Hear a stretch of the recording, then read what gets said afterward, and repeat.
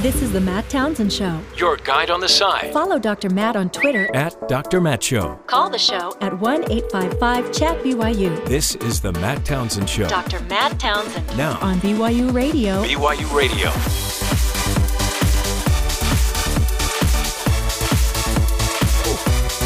Dr. Matt here, your coach, your guide on the side.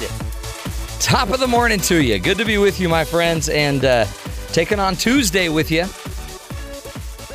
Book Lovers Day, by the way. This is the day. If you have a book that you love, this is the day you bring it in close. You cuddle up with it. You give it some love. A little kissy whiz. It's also, by the way, National Polka Day. One of the greatest days of all time. The day the accordion became a major instrument. Why are you looking at me that way, Terry? I played accordion as a child. I bet you did. This is a very big day for our family. National Polka Day. You do seem like the kind of person that would play the accordion. What does that mean? There's just a type. Yeah, it's like, you can't explain it really. It's just kind of an aura around you. Is it? My mom called it magnetism. No. My mom always taught me that it's a gentleman that can play the accordion but doesn't. Well, your mom was rude. Not to be rude of your mama. No, it's accordion. The hand organs we call it. But it's one of the hardest instruments to play because you've got to have shoulder strength. I don't know. This doesn't really sound hard to play. Oh, listen to that. So what's the technique that's going into this particular song? Well, no, you got to know they're playing with their right and their left hand, and they can't really see the keys. And they're pulling it open and then closed. Open. And then they got to turn it and close it. You're easily using two muscles. It's a huge chest workout. Like you go to the gym and they call them you do like flies on the bench. You lay back on the bench and same thing. You're just building your pecs. I used to be ripped. My pecs. Every accordion player is just ripped. Total beach body. Totally. By the way, to all of you beach body ripped, large pectoral muscle polka people, happy National Polka I was flipping around on the thousands of cable channels that we get with these packages we can get. Yeah. And there's a channel that has a polka hour almost every night of the week, live from Minnesota. And it's in some community hall. And these people are having the greatest time of their life. My wife's like, why are we watching this again? I go, big fan of polka here, okay? We're watching some polka. Now, by the way, not to be confused with Pokemon. It's not Pokemon, but this polka. Is polka. It's interesting. And if you go to Jamaica and do the polka, it's called Pokemon. Okay. Wow. But seriously, folks, hey, we got a great show. We're going to be talking about open spaces. It seems like, we used to have these open spaces where there was debate and people would bring their ideas and we just have an open discussion of ideas. Now it's all on the interweb, where we can call each other names, make fun of each other. Face-to-face might be a little bit more civil, whereas you have some anonymity, you just start lobbing firebombs at each other. Right. Yeah. So we're going to bring on a guest that's talking to us today about the need for more public spaces to have public discourse. We always see protesters that need to go to a protest zone, like during the conventions. They designated a place where you could go protest. But what about a place where we could just openly discuss ideas? Well, that's what Congress is for. Yeah, but you can't just walk in there and openly discuss ideas. No, they have... You'll be openly arrested. There are rules of parliamentary procedure. Right. Okay, see, I was trying to do that the other day, but I was removed from the building. Right. Well, there's some people that have that right, and there's other people that really shouldn't. And are just a public nuisance. Yeah, so we're actually helping all of society by stopping it. So we together can get rid of that public nuisance. No, you are the nuisance. And it's very public now. Now everybody knows. We just put it out there. Okay, well. Anyway, good to have you here, Ben. We've got a lot to talk about. We'll talk about public spaces, also a little update on the Trump world and the Olympics. But first, let's get to the headlines with Sadie Nielsen. Sadie, what's up? A poll released Monday shows Democrat Hillary Clinton leading Republican Donald Trump by double digits, building greatly upon her 2-point lead before party conventions last month. Clinton earned 50% support among likely voters to Trump's 37%. The poll further found Clinton to be leading Trump in 10 swing states, with 42% support to his 34%.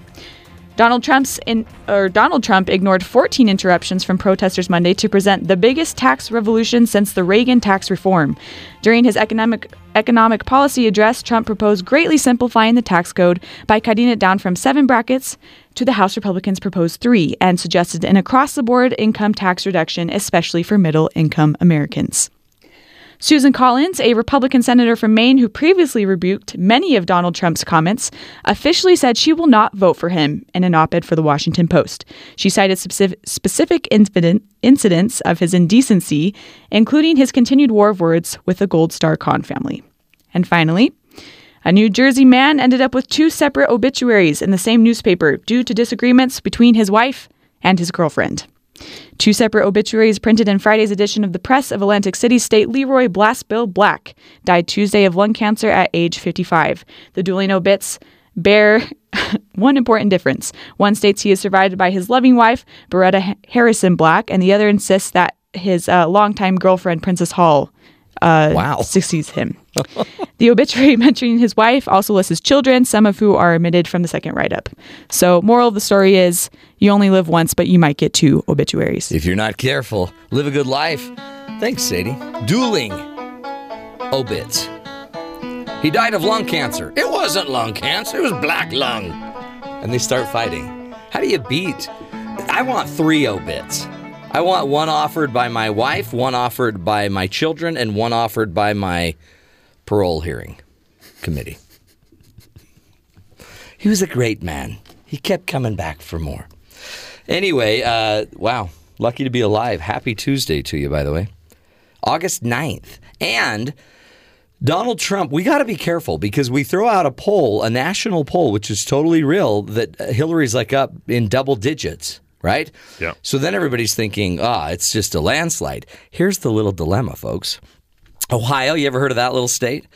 Donald Trump is only, or Hillary Clinton is only up in Ohio, which is a major swing state, by I think it's half a point. Yeah.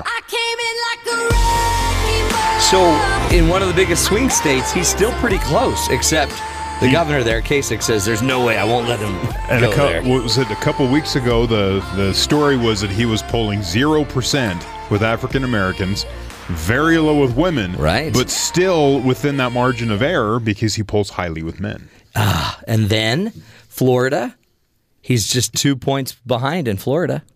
That's a big deal. He's 8 points behind in Pennsylvania. But Donald, everyone is they're talking like he's down and out, but he's not in 2 of the biggest swing states. You got to watch out. He had a big announcement yesterday. His economic plan and his team, also known as 12 white men. And as Hillary said, 5 guys named Steve. 5 guys named Steve. Apparently.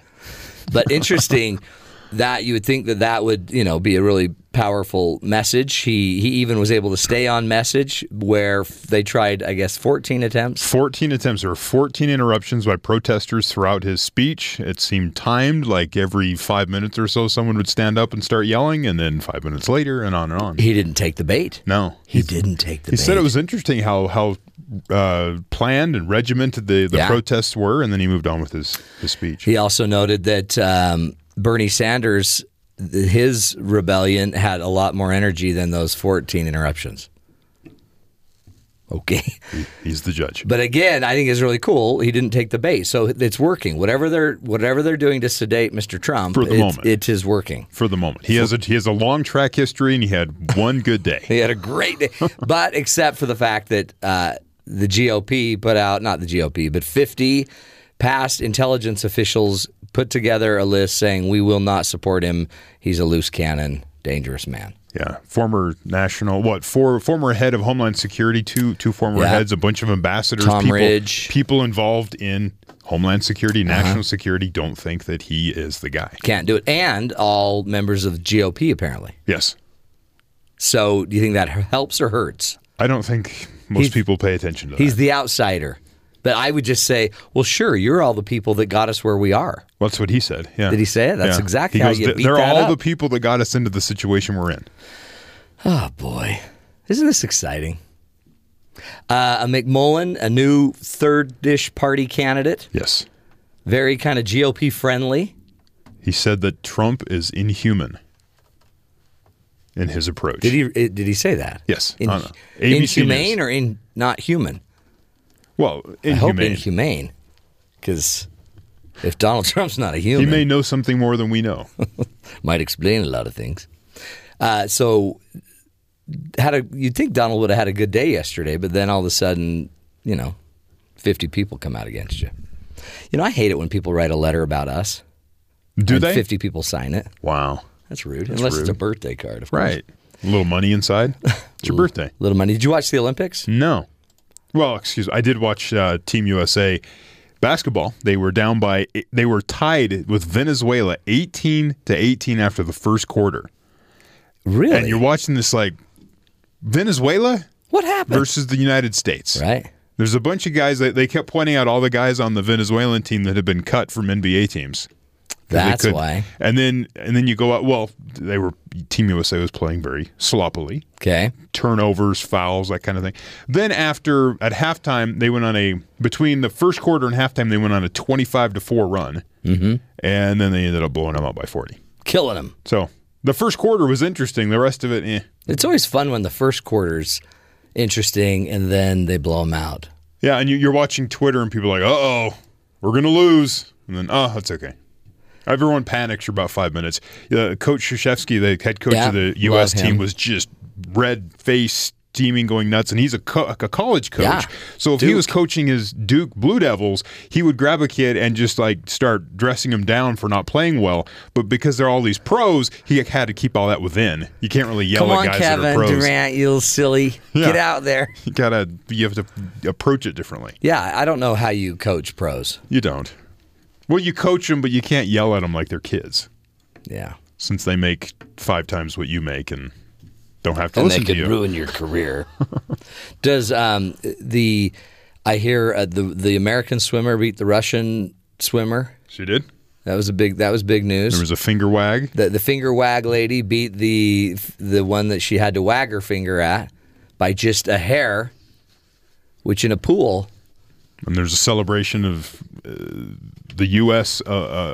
athlete who's wagging her finger at the Russian athlete because the Russian athlete has past drug failures in her I guess her history, so that you can say that maybe she was doing something wrong. The U.S. athlete was trying to make the point: this is a clean sport. You can't win by cheating. You can't. I'm not able to watch the Olympics as much as I'd like to. But you said you had that super secret, extra special super secret package of television programming. Let me just tell you, yeah. If you have a remote with an A, B, C, and D on it, yeah, just hit C. Okay. And then you can see everything. Interesting. Yeah. It's just a little secret. Yeah.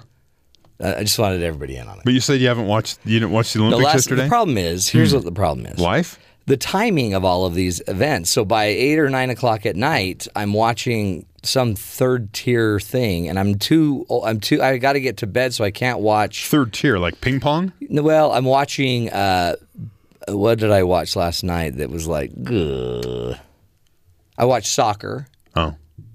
Was it soccer? But it was 2 teams I don't care about. Yeah. And there was only 3 choices last night. Right. At the time I had time to watch. Mm-hmm.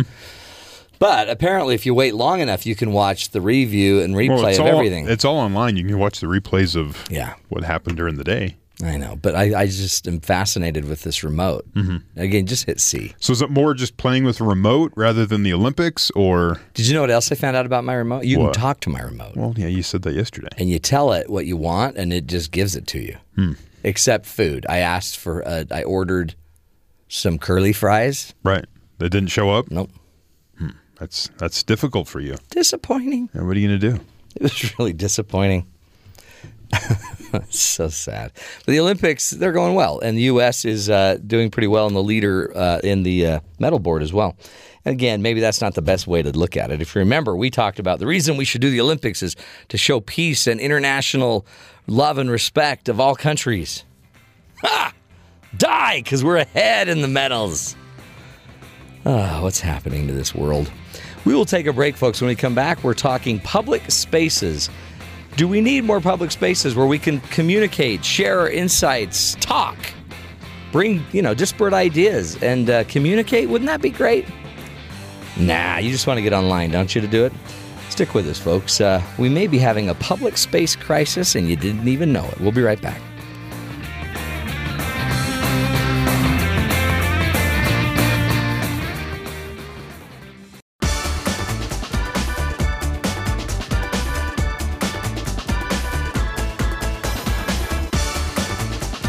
Welcome back, friends, to the Matt Townsend Show. So good to have you with us. Before the internet, debates used to take place face-to-face in public spaces. However, present circumstances find us in the middle of a public space crisis. Public spaces that used to be centers of democracy just don't exist anymore. Zenobia Tolodi is an assistant professor of studio art at Dartmouth University and a research fellow at Harvard Graduate School of Design. She joins me now today by telephone to talk to us more about this public space crisis. Zenobia Tolodi, welcome to the Matt Townsend Show. Hi, good morning. Thank you for having me. You bet. Thank you for being with us. And I wanted to bring you on to talk about this public space crisis, I guess, because as I watch people on the internet and kind of pay attention to how people debate on the internet, it seems to get kind of ugly and cold and mean, and you can backbite you can say things that you might not normally say in a face-to-face discussion. And it seems to me, if we're not having some of these discussions eye-to-eye, face-to-face, we might be losing something. And then I read some work by you about these public spaces. Are we really losing, locations, places where we can have these type of debates? Yes, I guess there is danger for something like that to happen. From one side, internet, we talk more and more in internet, like about 65% of American people use social networking as a place to communicate with each other, and there is solidarity and awareness among these platforms.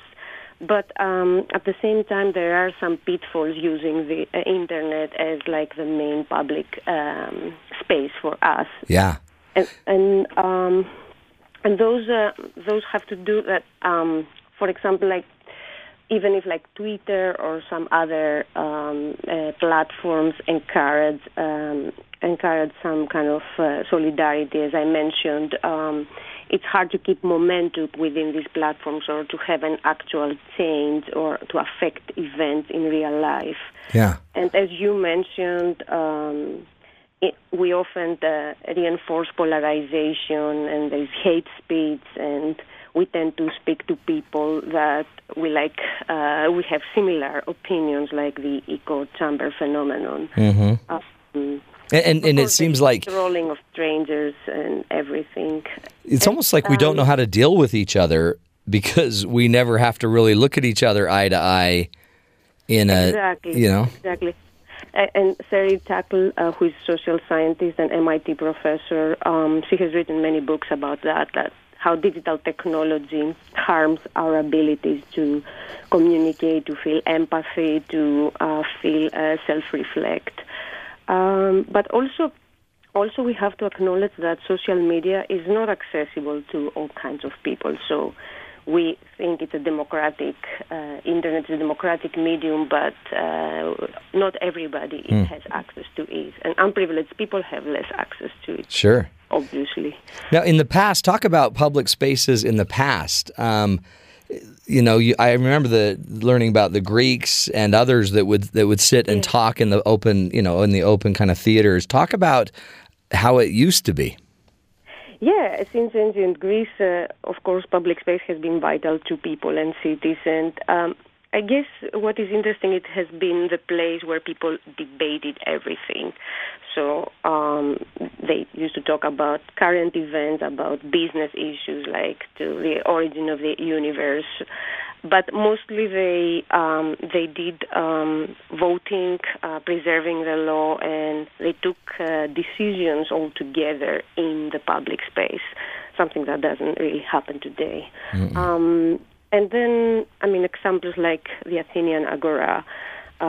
It's a place where multiple events take place simultaneously. So from one side, there are the political gatherings and activities, religion services, of course, the buying and selling of things, philosophical discussions, athletic events, educational events, art, all these things coming together. That's very rare today in a public space.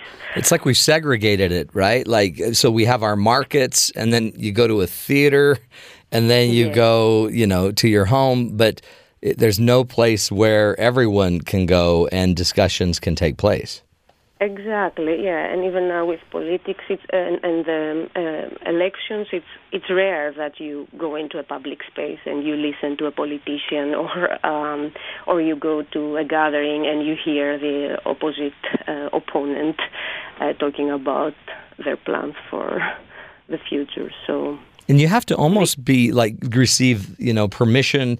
I guess you have to have some type of a legal right to do it. So you've got to be certified by the police to do it in some area now. Like whether you're going to have a protest or just an open discussion. Is what you're proposing? What you think should happen would be just more open spaces where anyone can go at any time to discuss? Of course, yes, and spontaneous events take place, and there is the element of surprise. Informal urbanism has many benefits that Christoph Godzisko, an artist and former professor of mine, has talked about that, how someone going to the public space cures their own trauma, so public space can help you be a better person.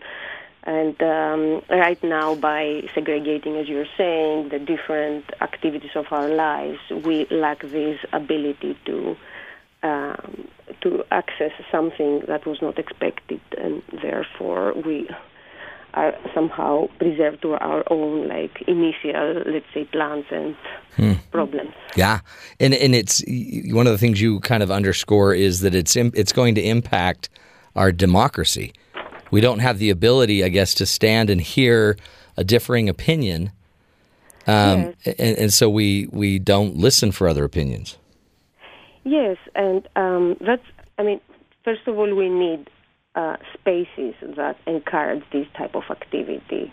For example, in ancient Agora, there were places for debate. There was a stoa where people, there wasn't any other function in a stoa. It was basically for people to talk to each other and debate about things. Or there was the bima where people stand and say their opinion in public. And so we need, from us, the architects and artists and creative people, we need to come up with these new types of buildings or contemporary types of buildings and structures that reinforce these type of activities. And then government and municipalities should encourage codes and they should try to find ways to have more open spaces and to allow this type of structures and activities to take place through the laws. Are these like parks? I mean, because too, it seems like we're losing even just a park, a place where your child could play or where you could go that's not, just a high rise. Yeah, with parks it's very obvious, or urban growth in dense cities doesn't allow space for parks. And then we have the public budget cuts, that there are no budgets for parks, or there's not enough budget for maintenance, for staff. And then we also have private funding and the wealthy people sponsoring these parks. therefore the parks become more in convenient, let's say, for wealthy neighborhoods or for privileged areas. Yeah. It's interesting that you have a degree and are studying design. And so I guess you're seeing this as a designer, I guess as somebody that would be out in partnering with governments and I guess private property owners to make sure that our designs include public areas, public spaces.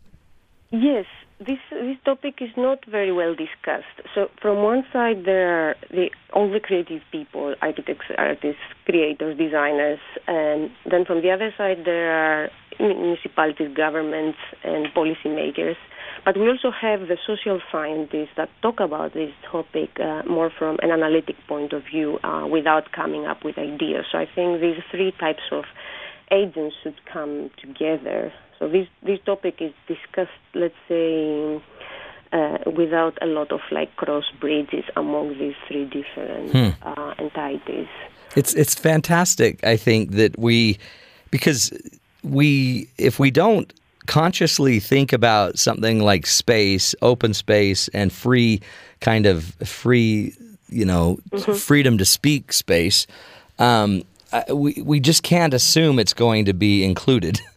And it's almost like we're all giving it up because we think the internet is just as equally valuable as the kind of face-to-face space. But you feel pretty strongly it's not, I hear. Yeah, and I encourage this every day also at Dartmouth. It's a small campus, and students are always with their cell phones. There are not a lot of public spaces, let's say, for them to forget their own stress from the school, and they are always very well connected. New generation of people suffers in a way from their attachment to the internet and spontaneity of being in a public space and actively engage with other people. I as one who has studied a lot of dialogue theory and the ability to create new meaning by being with people and talking with people, I totally appreciate the open space idea. What are some ways that we can promote it, Zenobia? How can we make sure that it's happening? Yeah, from my side, I try to design this type of spaces and structures, and also to promote them through exhibitions.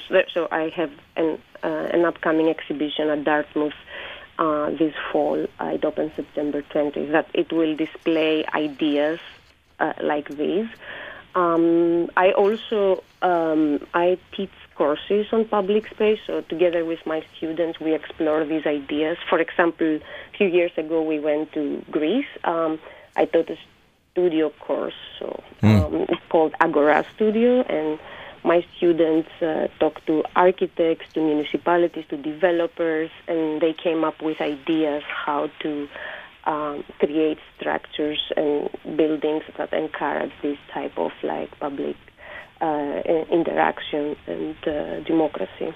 It's almost like we need to now teach our youth that if there are public spaces, that how to use them and how to go about creating, it sounds crazy, a spontaneous event. It's almost like we now lack so much spontaneity. Even if we created the spaces, some people wouldn't know what to do with them.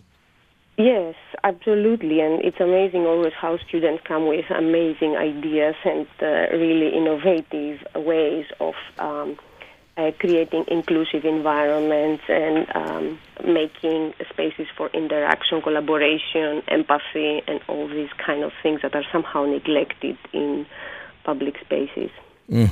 And two, it sounds like we also probably need to pay attention to our government and make sure that they're not creating laws or rules. I know you talked about in your article that San Francisco to Philadelphia, they have anti-homeless measures. So in an effort to keep the homeless, I guess, out of these spaces, they actually might be creating a space where no one goes.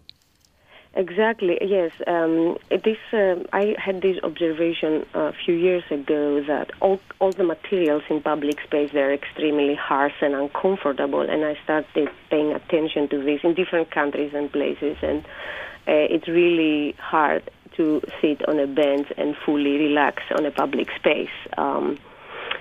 So they are unwelcoming for almost everyone in a way. The furniture and surfaces, materiality, so it becomes very discomfort. But yes, particularly, most of the neighbors, for multiple reasons, they exclude homeless in an indirect way or unprivileged people.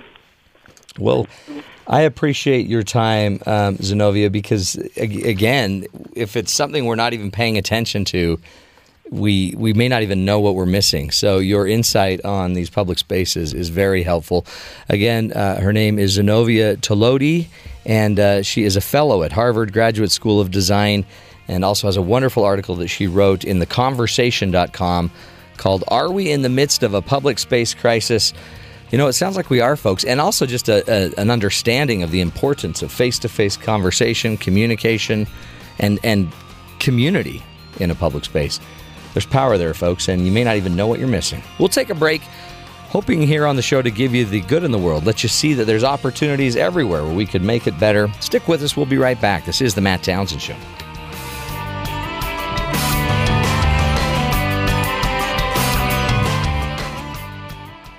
Coach would have put me in fourth quarter. We'd have been state champions. Because life doesn't come with a handbook, you need a coach. Here's Dr. Matt and his coaching corner. Play ball! Welcome back, everybody, to the Matt Townsend Show. A little coach's corner for you. You know, we talk about open space, and that's great and all, right? That's the location where we're going to do all of this conversation and communication. But let's be very real.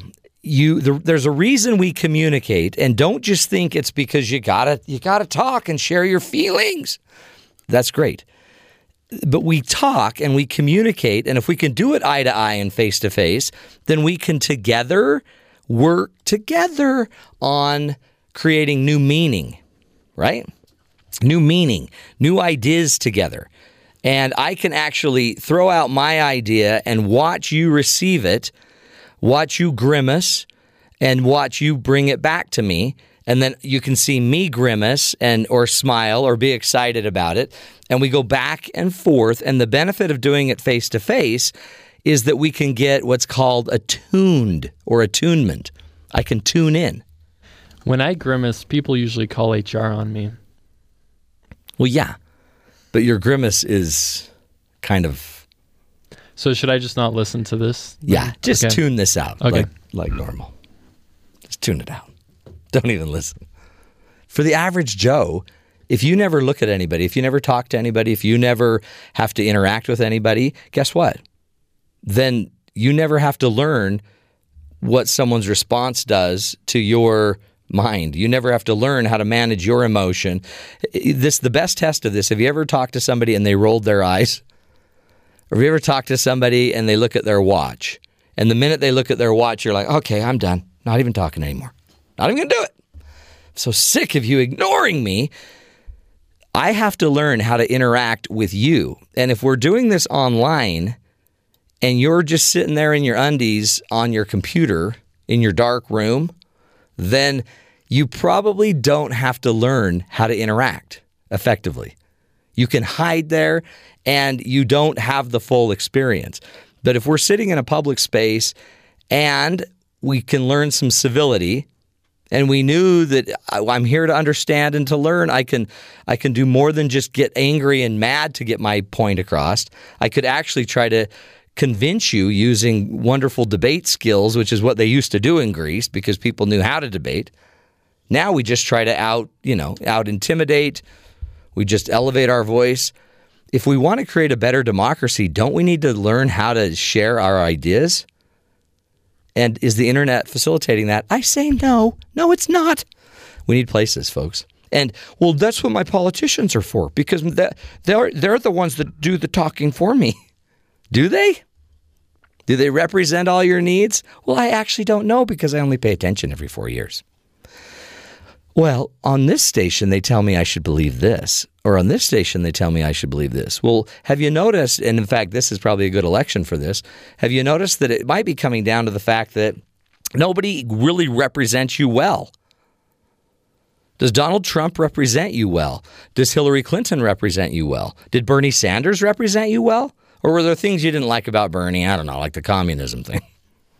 That's kind of got me down. Or the socialist or whatever. At some point, you might need to learn to represent yourself. It doesn't mean you still won't have elected officials. But wouldn't it be powerful if we could actually talk and listen and allow ourselves to be influenced and allow our discussion to elevate? Do we really think we can have a better democracy in America than we have the ability to communicate? Right? Why should we have a better democracy than our own ability to have a conversation that's difficult and get through it without somebody being arrested? Why would we ever think that our democracy will be better than our own ability to talk with our neighbors around us and share with them our views about Donald Trump or Hillary Clinton? Did you hear there was a woman arrested because she kept vandalizing a Donald Trump sign? And it got ugly, and in the middle of the night at 3 a.m, she'd go, deface the Donald Trump sign, and they finally caught her. And she's like a 60-year-old woman sneaking out in the middle of the night to deface a sign. Come on! Let's talk. Shouldn't neighbors be able to go talk? We want our legislature to. We want our Senate to be able to pass bills. We want the Democrats and the Republicans to be able to do it, but nobody in the country can seemingly do it very well. Maybe open spaces are the way we do that. It's called dialogue, folks. Nobody needs to die. That's not the die in dialogue. Dialogue means two people sharing logic, logos, right? Meaning. Dia-logos. Shared meaning between people. Are you very good at it, by the way? Well, I'm not, but my neighbor's much worse. I mean, I could do it if they weren't there. Let's quit worrying about everybody else knowing how to do it. Let's start learning how to do it. One of the first principles of a dialogue is you have to suspend your certainty. You have to suspend your belief that something has to be a certain way. You have to suspend it, by the way. I'm not saying terminate it, eliminate your certainty. I'm saying just hold it in suspense, suspend it. Let it just float there. You don't have to believe it has to only be this way. Just float it and allow the other person to talk and share their view. And take whatever you can of what they're saying. Take whatever part of it you can in. Find where you have agreement with what they're saying. If you think about the pro-life, pro-choice debate, most of us have agreement on a lot of that debate, don't we? Do you not believe in life? Oh, sure. Do you not believe in choice? Absolutely. It's just certain lives, certain choices, when, where, how. So let's allow those thoughts in and let them influence you. One of the great kind of researchers, philosophers behind the theory of dialogue was a guy named David Bohm, who was he was the man that was charged to take Einstein's seat in the college where Einstein was, and brilliant physicist actually, which is ironic. A physicist is the one, tagged to teach a communication theory like dialogue. But what he realized is the smartest physicists in the world were meaningless and useless if they couldn't communicate with each other. What great advancement are we going to come up with if we have 50 physicists, none of which can talk to each other? Especially if the answer to our problems lie in the space between all of us. The cure to cancer is probably not in one lab. The cure to cancer is probably in 15 labs, and if these labs don't have a reason to talk to each other, there's no dialogue. And if there's no dialogue, guess what? There's no cure. And is it possible that that's what we've done with our democracy? We've set ourselves up to not be able to talk. And if you don't talk, you can't create meaning. And if you can't create meaning, you can't create change. And then we pretend like a politician's going to come in and make that happen. But in doing so, it really just ends up being shut down. The dialogue shuts down. Meaning's not created. We just don't like each other more. I believe that's what's happening. And again, I'm not going to suggest you don't have to vote for somebody or whatever. That's up to you. But you can today improve your ability to communicate. Suspend your certainty, stay in the space, and allow ideas in. And see what they do. Just allow them in. You don't have to immediately reject every idea that wasn't in your favorite news source. Makes sense, friends? A little coach's corner for you. Sure, a little rant. You can see I believe in it. We'll take a break. We'll come back, wrap up this first hour of the Matt Townsend Show. Got some interesting stories coming up. Stick with us. We'll be right back.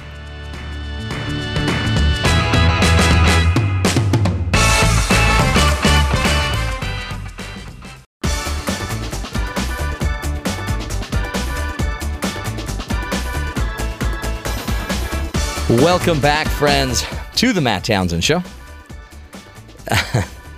We talk about open spaces. We talk about the need to dialogue. But we could also talk about the fact that we have these 2 or 3 or 4 or 5 major cable networks. And one of them's getting in a little trouble today. Yeah, Vanity Fair this morning, I was reading just now, Roger Ailes was CEO of Fox News. Right. But a political kind of guru, GOP genius. May end up working with Donald Trump on his campaign. That was some of the rumors after he stepped down from Fox News. Well, more things keep coming out. There's sexual harassment charges. There was a lawsuit from a former anchor, Gretchen Carlson, that started it all. And then other women started coming forward. Yesterday, another former anchor who had been taken off the air recently came forward saying that she had actually gone to one of the vice presidents and complained that the boss was doing this. And then she says nothing happened. And the next thing she knew, she was ushered off the air and out of the company. Wow. So this is all going on. Vanity Fair this morning is now saying that, either this morning or yesterday, whenever it was published, but they're saying there are recordings of Roger Ailes and multiple recordings. So multiple female staffers at Fox News having conversations with Roger Ailes wherein he says something inappropriate. Which may be why News Corp, the parent company, is moving fast to try to get ahead of this and try to stop this from turning into something bigger. And this was weird because as I was driving in today, I was listening, I think, to MSNBC or CNN, and when you hear them reporting on Fox Network's issues with Roger Ailes, it's strange. I always feel that when the competition starts reporting on others, you're just piling on. Yeah, right. Let's just push them down more, So, but I mean, it is news because it's the workplace, and there is a then the whole conversation about the questions about sexual harassment and Ivanka, the daughter. Remember they were saying, so what if your daughter was sexually harassed? And Trump said that if Ivanka was harassed, I hope she would find a different career. Which really is the way to do that. It's not fixing harassment. Yeah, it's just changing careers. Changing careers. So then they asked her, and Fox News came in, did an interview with her. It was with Greta Van Susteren did the interview. That's right. And instead of asking about, this is what your father said, do you agree with that? She just said to Ivanka, what do you think about sexual harassment? And Ivanka said, well, I think it's horrible. And in our company, we have mechanisms to make sure that isn't a problem. Or if it is a problem, we can address it head on. Not addressing her father's comments. Right. And then Eric Trump said something like, well, I would just, my sister wouldn't let that happen. Yeah, she's a strong woman. So implying that if it does happen, you're weak. And somehow it's your fault. Yeah, the tangled web. Again, they're just all these missteps when, you could just address the issue back with dad, not spouting off on things. So what do you think this will do? What will this do in the end? Do you think it'll negatively impact Fox News, their ratings, their power? Rupert Murdoch has come out and said Fox News will not change. It'll be the same type of station, that you expect Fox News to be, that's what Fox News will be. But now Rupert Murdoch got in trouble for spying on his own employees. The Guardian newspaper. There was one paper that was over there that he owned that was shut down. It was a tabloid. They just closed it because of all the. They were spying on people. They were phone tapping. There was There was a family. They had a girl, little 9-year-old girl or something. She died. She had a phone. It had some messages on it, and some reporters broke through the passcode on the voicemail to listen to the voicemails to see what was going on, because that would make a good story. Yeah, and they proved it in court, and so they had to address all these things. And so controversy isn't something they're aware of this type of thing. How will they deal with it will reflect on if they actually took that case seriously. Are they going to take this one seriously, or are they just going to try to pay off a bunch of money and make it go away? And if you're a Fox listener, does that matter? I don't know. You might think the station you like is just under attack because you know the media. Well, in the Fox News, they always get they're the blonde female anchor station, is what everyone jokes about. So it's just, isn't it interesting when you start getting in behind the scenes and you start thinking, wow, because these Fox is a powerhouse. It is powerhouse. Okay, well, man, interesting. Oh, how the world turns. Wasn't that a soap opera once? As the world turns. We will take a break, folks. That's hour number 1 of the show. We'll come back next hour. More ideas, more information. We're going to be talking smartphones. Are they making you, are they kind of manifesting symptoms of ADHD in you? Are they shortening your attention span? We'll talk about it next hour. Stick with us. This is the Matt Townsend Show. We'll be back.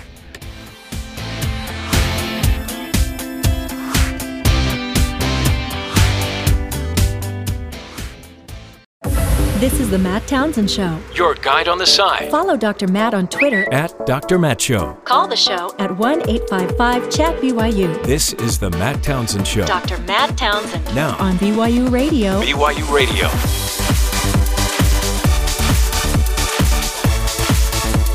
Good morning, everybody. Welcome back to the Matt Townsend Show. Hour number 2 of the Love Fest, the 3-hour Love Fest we call the Matt Townsend Show. The what? The Love Fest. No. 3 hours of learning, skills, information, tools, everything you need to live a healthier, happier life. And some things you don't even need, but we thought we'd throw in. We do that quite a bit. Yeah. We add stuff. Some would say it's just to fill time. Others would say that it adds meaning. By the way, that's the voice of Ben Wasden, who is celebrating his final day on the show. The only one. Yeah, I'm alone in celebration. No, you're not alone. I don't know if we're celebrating for the right reason or the same reasons. He's celebrating because he's looking back, fond memories, accomplishments. We're looking at it like finally he's gone. Finally, we're going to let the bird loose. We're going to toss the bird out of the nest. The impact negatively on the show. And we pray is gone. It will flap its wings. So are you hoping that the bird plummets to the ground? Or? No. No, because then you'd just be like right there out of the nest. We want you to get a little distance away. Like fly a little bit away and then plummet. Yeah. Then you're not our responsibility. No, you are starting an ice cream business that we've joked about on the show since day 3. Day 3 or 4, yeah. It's called ravenicecream.com. And the slogan is, it should be like, not that toxic. It should be nevermore. Going with the Raven. Okay. Edgar Allan Poe. That would be really good. Just say nevermore. Is that, I don't know let's if do a little work, pitch for your new company, because we want you to make sure you leave with a bang. I'm not sure my company can take any more pitches from you guys. ravenicecream.com. It's not as toxic as it used to be. The radiation has gone down. New recipe. 3 out of 4 government officials say it's almost okay to eat, but they wouldn't. Time magazine says it's almost there. That's like saying tested on rats, only some died. Yeah. And we can't necessarily say it was the ice cream. It may have been the container that they were holding the ice cream in. No, Ben, we appreciate you. You've done great work. And for a man that is hard of hearing and tone deaf. Man boy. And a man boy that has timing issues, you've done a fantastic job. Like out of this world. And we will miss you. And yours. He excelled with the timing issues. What's great about Ben is he got better every day. And then it stopped. When was that, Ben? Do you remember? What was that, 3 months ago? I don't think I should continue commenting on... You've gone quiet. Yeah. No, anyway, we love you, Ben. We're going to miss you. And it was fun raising you from a pup.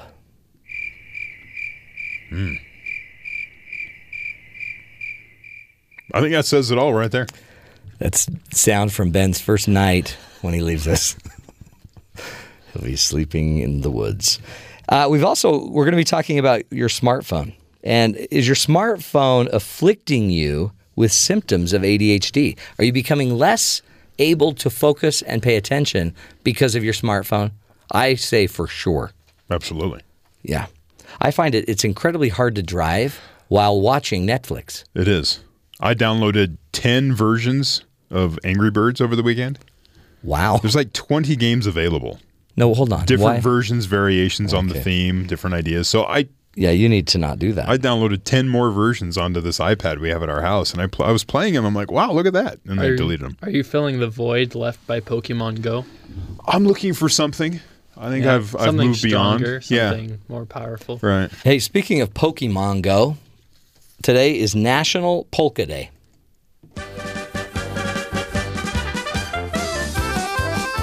Yeah, I don't know why anyone doesn't like this. And if you love polka and pokey, this is the song you're going to want at your birthday. Wow.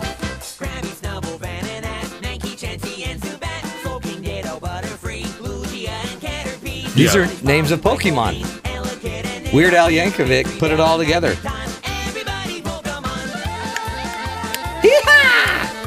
No, there's no yeehaw. Oh, that's a hoedown. Yeah.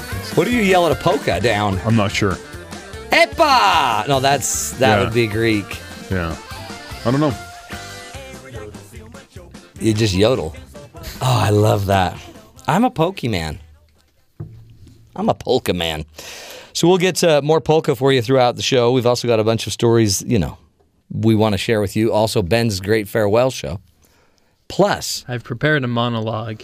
It lasts about 20 minutes or so for timing. Oh, yeah, we'll be sure we time that out. Make sure you get your time. And but first, let's get to the headlines with Sadie Nilsson. Sadie, what's up?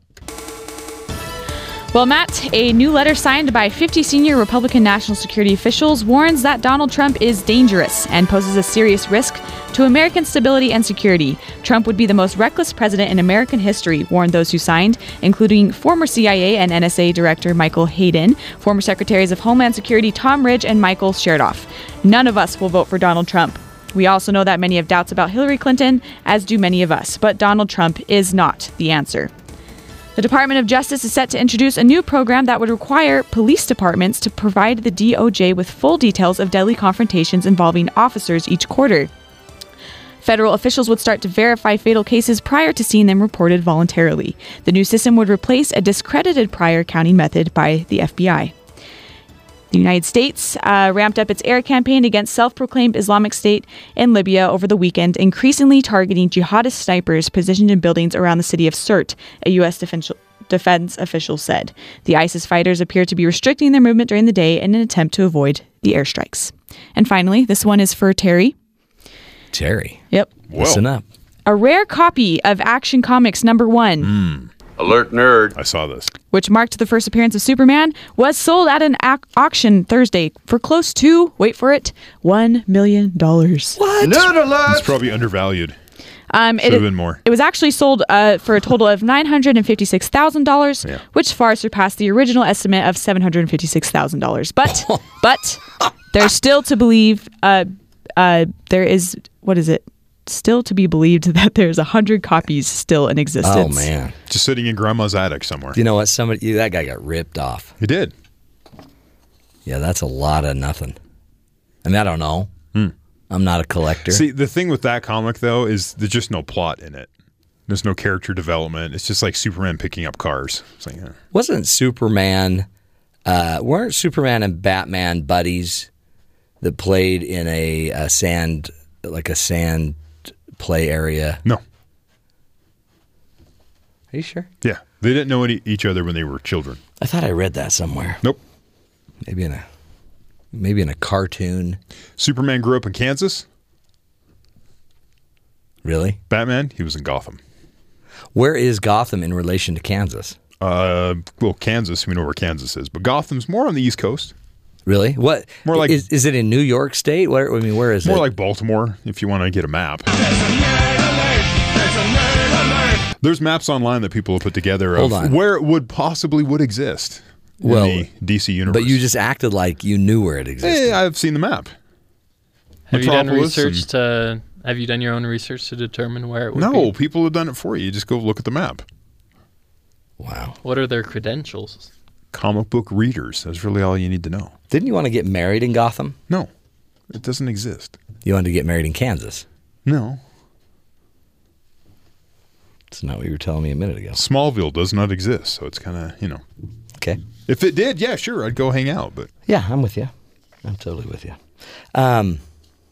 You got any news for us? I do. I found this story yesterday. A man, when you think you're having a bad day, every day, this guy had a worse day. In fact, it was the worst 12 days. Chinese tourist accidentally spends almost 2 weeks in a German refugee camp. So, guy goes on vacation, heads to Germany. It went from bad to worse when his wallet was stolen, and he wound up spending nearly 2 weeks in the refugee camp. The 31-year-old from Beijing, known as Mr. L, was robbed. He went to file a police report. Instead of going to the police station, he ended up at the city hall where he mistakenly signed an application for asylum. Mr. L, who only speaks Mandarin, was taken 220 miles away to a Red Cross refugee camp. There he was given the standard items the refugees receive, food and spending money. The head of the refugee camp said there was something unusual about Mr. L. He was dressed well. He kept asking for his passport back. Since he was unable to speak German, English, or any other language besides Mandarin, attempts to communicate with him were futile. Finally, he was brought to a local Chinese restaurant where the truth came out. He spent 12 days trapped in our bureaucratic jungle because we couldn't communicate with him, says the camp director. Germany is unfortunately extremely bureaucratic, especially during this refugee crisis, and he's seen how much red tape we have. Mr. L was thrilled to finally leave the camp, but he wasn't angry about having to spend a good chunk of his summer vacation confined in a refugee camp. Wow. And he took it fairly well. Apparently, or he just, after about 6 days, went, well, this is my reality now. Should we have a dramatization? You could, if you want to act that out. Can you turn on the German man? Benjamin is fluent in German. Oh, really? Yes, what do you want me to... I'd like you to say, Mr. L. Herr L. Off to the camp with you. Geh weg zum Camp. That didn't sound like the video games I've played that have a similar theme. Yeah, but those are period based. Well, that and most of the characters in those games just scream Schnell. Say this. Schnell! Say, Mr. L, what else can we do to make your life difficult? Herr L, was noch können wir tun, dein Leben schwer zu machen? Wow, he added something to that. Yeah. That wasn't a straight translation there. German, it takes 2 seconds... 2 sentences to say 1 sentence. In English. Does it really? Yeah. Really? Oh, that's like a lot of work. Wow. Is that why they're grumpy? They have a stereotype of kind of being grumpy and not necessarily like the whole idea of a German stand-up comedian is kind of. Do they have weird? I've never seen one. See? But when I was in Germany, I didn't spend a lot of time. You weren't doing that. You didn't go to the clubs? Come on. One time I did, but then I went home. Oh, okay. Well, wow. That answers that. Well, let's bring it home. Here's a story you just won't believe. Police in southeastern Wisconsin say 20,000 pounds of cheese has vanished. Just poof. The cheese produced by U.S. Foods was in a semi-trailer parked at a business in Milwaukee suburb. Police say the semi-driver was transporting the load from Green Bay to New York City. By the way, talk about just like typical, right? Typical Wisconsin cheese. And the driver unhitched the trailer to run an errand, and when he came back, the trailer and $46,000 worth of cheese was gone. That's a lot of cheese. And there was only one witness, by the way. The one witness said it was the weirdest. It was the weirdest thing. When a truck came up, hooked up, and then took the trailer and just stole the whole thing. $70,000 worth of cheese and trailer. And they heard a song that was playing. in the guy's car. Oh, wow. Or gal. It could have been a gal. This could be a clue. This can go either way. Yeah. But see, as you listen to it, if you can pick up a clue as to who may have taken the cheese. Squeaky cheese, it's squeaky cheese. Jump it, chew it, mash it, munch it, taste it, keep it, squeaky, squeak it. Obviously, kind of rappers. Possibly a type of vermin? Yeah. Listen to that bass beat. Yeah, that's pretty good.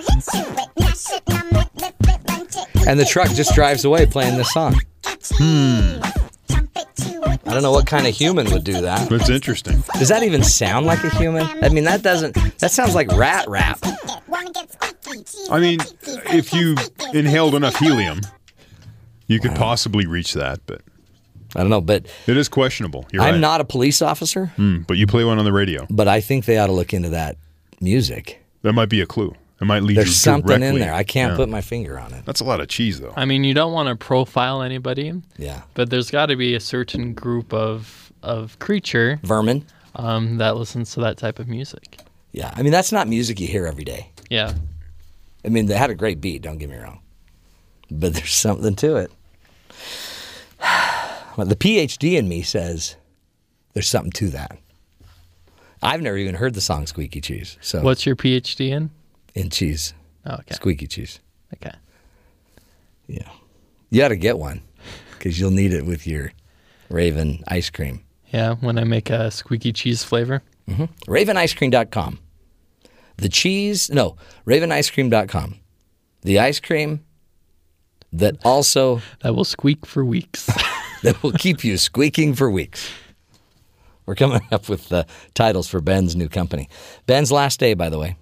If you want to communicate with Ben, go ahead and do that. 1-855-CHAT-BYU. 1-855-CHAT-BYU. We will take a break, folks. When we come back, we're going to be talking about smartphones. Are they afflicting you with symptoms of ADHD? You won't believe the research they're coming out with. It's kind of scary. Stick with us, folks. This is the Matt Townsend Show, helping you lead healthier lives, even with your phone. We'll be back.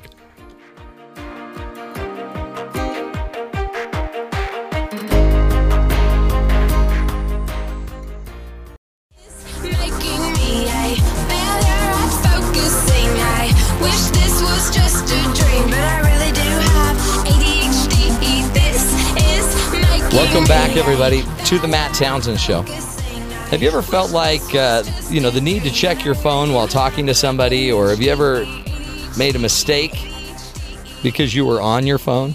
Maybe missed a turn off when you shouldn't have been driving and talking? ADHD, or attention deficit hyperactivity disorder, can cause many problems. Among them, trouble paying attention or staying still. The disorder is so debilitating that 6% of American children are treated with medication to reduce the symptoms. Recently, though, behavioral scientist Dr. Kushlev found that people not suffering from ADHD may unknowingly be giving themselves the symptoms of ADHD through smartphone notifications. Here to talk about his research is Kosta Kushlev. Dr. Kosta Kushlev is a professor and a research faculty member at the University of Virginia. Thank you so much for being with us, Dr. Kushlev. Thanks for having me. Great to have you. Talk to us about your research.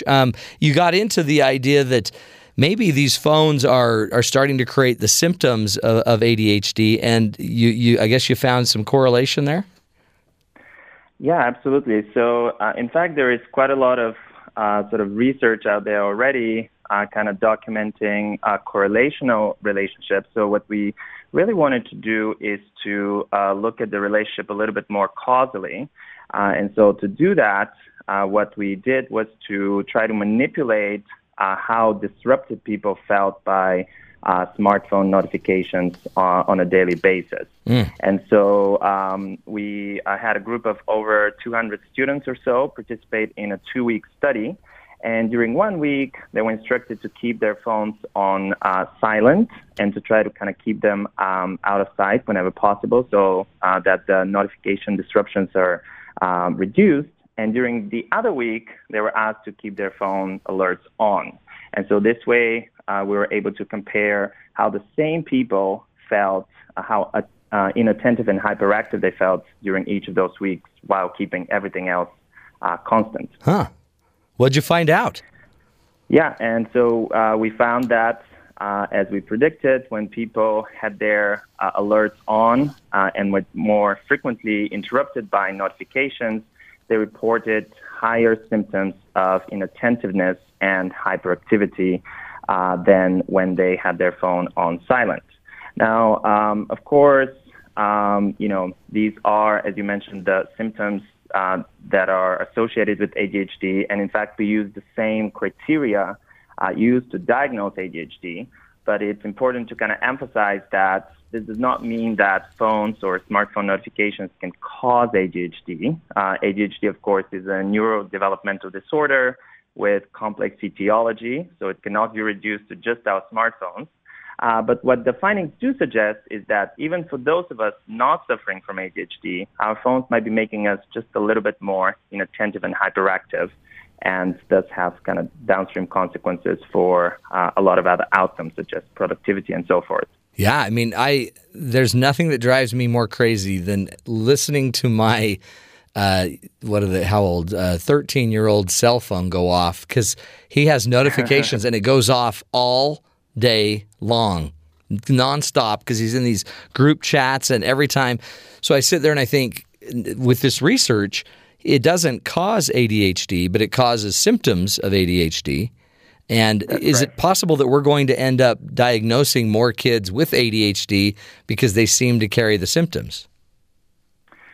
Yeah, I mean, that's absolutely possible. And again, with a lot of disorders, people have certain predispositions to certain disorders, but depending on the environment, these predispositions can be, can actually realize or not. And so, considering how many notifications, especially young people get on their phones, according to some estimates, it runs in the hundreds per day. So pretty much one every minute or so. So it is quite possible that, we're really kind of growing up, or our children are growing up in an environment that is constantly demanding our attention to be switched from one thing to another, thus making it very difficult for us to focus on one thing, and very easy for us to become very hyperactive. So do you sense that if we just turned the notifications off, those symptoms would go away? Well, or is it just having the phone and, because the child will still see it light up maybe, or, That's right. Yeah.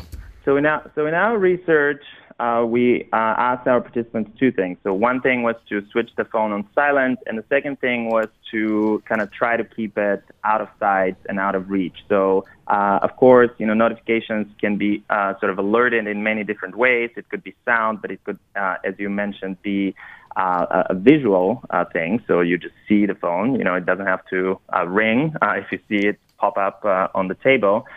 So I think the key is to try, at least during certain activities that we value and that require attention, such as, talking with other people in person or studying or working, to try to, switch off our phone or switch it off on silent and put it away for, even if it's for half an hour or an hour or something like that, this could really potentially help us focus. Now, of course, there is the other sort of side of this, which is that, if you're used to constantly seeing your notifications and you know that you're getting notifications all the time, then it's possible that putting your phone away might actually at first feel really unnatural and actually make you think of the phone more. And so when we were kind of starting this research, we weren't completely sure that we'll find what we found, because we thought, well, maybe people would actually, drive themselves crazy trying to keep their phone on silent and would become more inattentive and hyperactive. But that's not what we found. So I think there is a little hope there that we could reduce these symptoms by regulating our phone use and how we receive notifications. Yeah, this is interesting, because long term we don't know really at all long term the impact of this, do we? No, we have no idea. And I mean, this was one of the first pieces of research where we, again, tried to manipulate how people get notifications to see what effect it has on, a population of regular people. But again, this was a 2-week study, and we found a lot of downstream consequences from this inattentiveness and hyperactivity, kind of consistent with past research on a variety of other important outcomes, such as, again, productivity, how socially connected people felt to other people, which is interesting because phones are often used to connect us with others, but yet we found that to the extent that phones made people more inattentive, they also made them feel less socially connected. People also kind of felt a lower sense of environmental mastery, so kind of things are a little bit out of control and that sort of thing. And so I think if we, ran the study for a year or something like this, we might be able to actually isolate these downstream consequences more clearly as well. But it was only 2 weeks. At this stage. Did you see a difference between the like a teenager and an adult? So we used a convenience sample, like most of psychology, and so we relied on our students, mostly psychology students, and so those were the age range was about 19 to 22, I think, so pretty narrow age range. And so we can't really answer the question whether there's a difference between, teenagers and adults and that sort of thing. There's certainly quite a lot of data out there from Pew Research Center and so forth that does suggest that younger people use their phones more than adults. And so from that perspective, it's possible that the effects would be stronger for younger people, but we could not answer that question definitively in our research. Wow. So what you found is concentration, I guess, tends to go down, productivity goes down, social connectedness goes down, environmental mastery, I guess a sense that you're kind of in control of your world. These all seem to parallel, in a way, these seem to be stressors as well. So if this is going on and all of your productivity, your social connectedness, your environmental mastery, if they're all dropping, it seems like anxiousness would be going up. Yeah, absolutely. And, we've run some other research, which wasn't with smartphone notifications, but with email notifications. And that was with a sample of professionals and older adults. And in that case, we asked people to either, check their email throughout the day, as they normally do, or to try to limit their email checking only to 3 times a day, which, most people managed to reduce to about 5. So it wasn't even 3 in the end. But we found that when people check their email less frequently throughout the day, they experienced less stress. And so I think what you're saying goes pretty well with these findings that all these notifications might be causing us to kind of feel, scattered, anxious, feeling that things can kind of get out of control and ultimately result in more stress. Yeah. Oh boy, what are we creating, Costa? This is going to get crazy. Let's take a break, and when we come back, I'd love to have you give us some ideas, some solutions. You've already given us some just by checking emails, less frequently. What else can we do to help our kids and really ourselves not be taken in by the technology to the point that we start manifesting signs of ADHD and or manifesting anxiety, stress, other things that will come from that inattentiveness. We'll take a break, helping you live with the technology you've got, folks. This is the Matt Townsend Show. We'll be right back.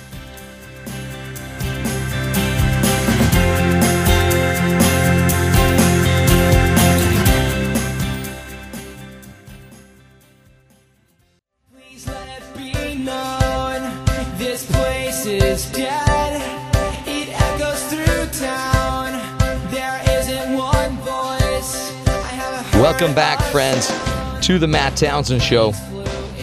Is technology starting to impact your focus, your attention? Well, according to our guest, Kosta Kushlev, a professor at a research faculty member at the University of Virginia, he says yes. You can also find out more from Costa at Happy Scholar. That's his Twitter handle, at Happy Scholar. And today he's just walking us through the latest and greatest of his research, where we learned that when we're on technology, there's a causal effect of being on technology, not just on the technology, but when we have notifications going off on our cell phone, it disrupts us and it starts to create the symptoms of ADHD, inattentiveness, decreased productivity, decreased social connectivity, decreased environmental mastery, where you kind of feel like things are out of control around you, and focus. And so he's teaching us today about the research and kind of its the impact it's having on us. Dr. Costa Kushlev, thank you so much again for being with us. Thank you. What else? What else do we need to know? I mean, I'm assuming this is kind of the beginning of a lot of research. I mean, I know they've been doing some already, but of the impact of these technologies, just something as simple as Apple putting on a notification, and then Costa, I created something. I found out that you can also make it so your flash on your camera flashes when your phone rings. So now, I'm totally jumping all over the place the minute my notifications are on. What do you sense is going to happen with the future of all of this research? And do you have any, what could we probably anticipate seeing more of? Right. Yeah, and you're right. There is already quite a lot of research going on in this area. And there has been quite a lot of research for a while now on notifications. But what has changed since the advent of the smartphone is that now these notifications are with us absolutely everywhere. Before, maybe your email interrupted you while you're doing something else at work. But now your phone interrupts you with work emails while you're spending time with your kids or trying to, enjoy a meal and so forth. So we're disrupting all these other essential activities that are important for our happiness and well-being. So I think a lot of my research has been focusing on this topic with, ultimately looking at well-being and happiness and how this technology can both help us achieve greater happiness, but also some of the pitfalls on the way. Because it's really important to recognize here that smartphones are so popular because they are incredibly useful. And I certainly use my phone a lot. And we're talking right now because you could, call me in Bulgaria while I'm on vacation on my cell phone. So they're incredibly useful. And so, you can find easy directions in a neighborhood and so forth. But the question is, what are some of the pitfalls? What is getting lost with these devices? And then to start thinking about how we can, or what we can do in order to reduce this cost and really harness the benefits. Mm-hmm. Now, I think people are already starting to realize, not necessarily through research, but through their own observations, that these devices are having negative effects on their attention and maybe making them more hyperactive and so forth, or stressed. And so, I've heard of people kind of trying, their own self-interventions where they have a 1 day a week where they get a cell phone detox day where they just don't switch off their phone. Maybe it's a Saturday or a Sunday and they just do not use it at all. Just kind of recharge and kind of pay attention to the environment. And during the rest of the week, they need their phone. So, we've come to rely on it so much. So, I think it's impractical to expect that we would just throw our phones away and throw the baby with the bathwater. But I think what I really like to see is also kind of these big companies that produce our phones to start thinking about ways in which the smartphones can become sort of psychologically smart. In other words, they can start knowing us better and knowing our psychological needs or our psychological goals at a particular moment of time during the day. So, for example, with the existing technology, you can already have the phone know that, for example, at 5 o'clock, you pick up your son from school, so the phone knows that from 5 till 8 o'clock, no work notifications should be, that's a great alerted. idea. And you can still get your notifications from, let's say your wife or whatever. But I think it's really striking that we spend more time with our smartphones than we spend with anybody, right? Right. They're our best friends, if you will. So they should really know us better. I mean, maybe, the next time you get your new smartphone, the phone asks you a few questions about you so that, he can kind of learn about your daily routine and so forth. And based on that, to sort of, help you regulate these notifications, because it's very difficult for us to, to sort of self-regulate, and just switch our phones on silent all the time. Right. Well, how great if you could, you can already do it where you could put your family circle, your 10 most important people in your life could be graded or rated one way. Your professional most important people could be another way. And then, there's already abilities where I can turn off my phone from getting any messages, or any notifications from 10 at night to 6 in the morning. But how powerful if you're, like you're saying, your phone could detect the relationship, the time of day, and then prioritize your stuff so you're only being called, if anything, by your 10 most important people.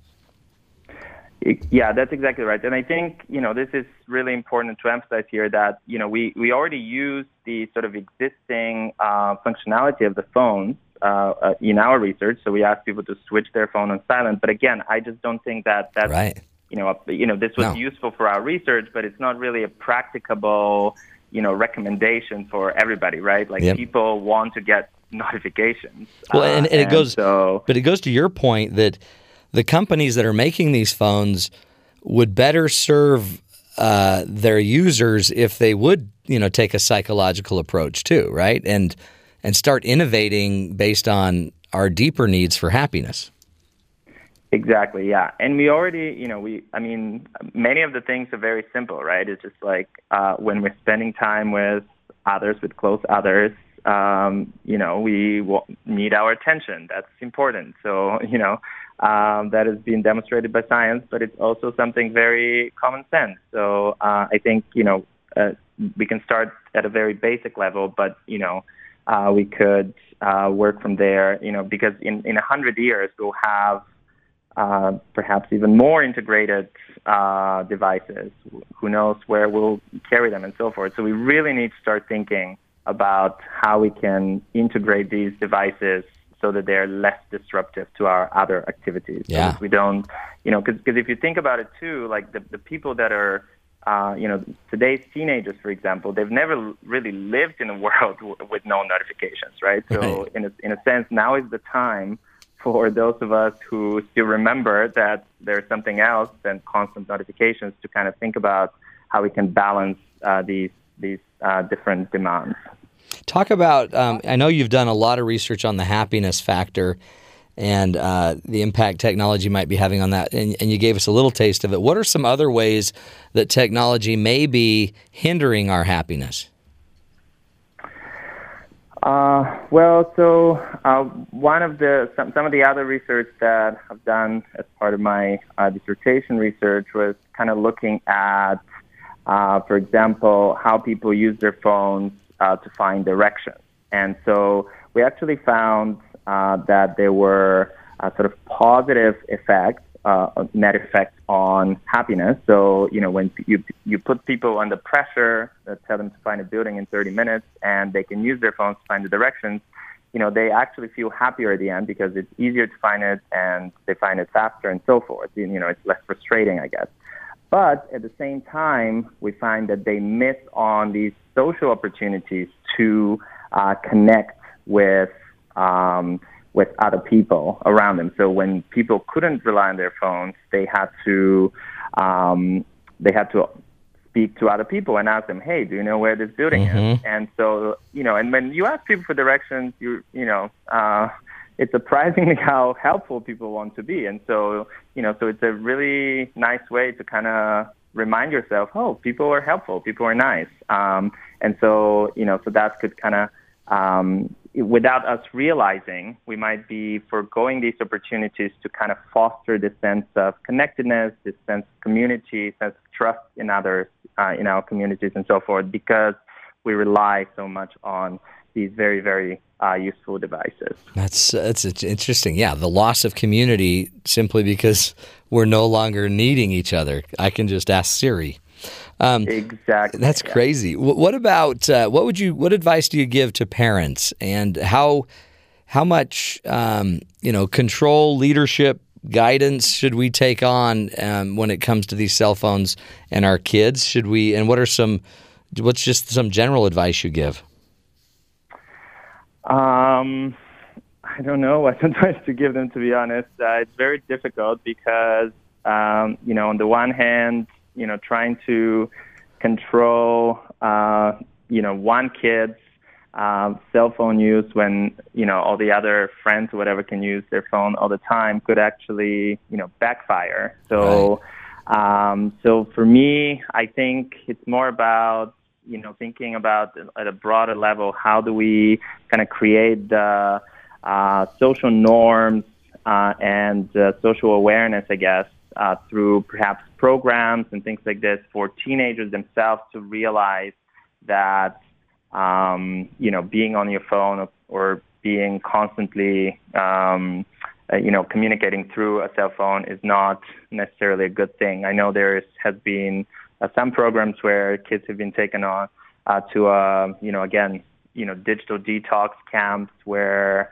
for 1 week they couldn't use their phones and, just a summer camp basically without phones, that sort of thing. Mm-hmm. So I think that's where the key is. I don't know if, how you can actually force kids to use their phones once you, and I think parents already realize the dangers, potentially, but, there's these social pressures, like everybody else has a phone at 11 or 13 or whatever it is. So, you kind of don't want to be that parent that doesn't get your kid a cell phone. So. Well, maybe what they ought to do is just read your article in theconversation.com and then go have a discussion. Like, talk about the fact that using your phone and having the notifications on, it's going to start to create symptoms of ADHD, and maybe that's enough, guidance for some.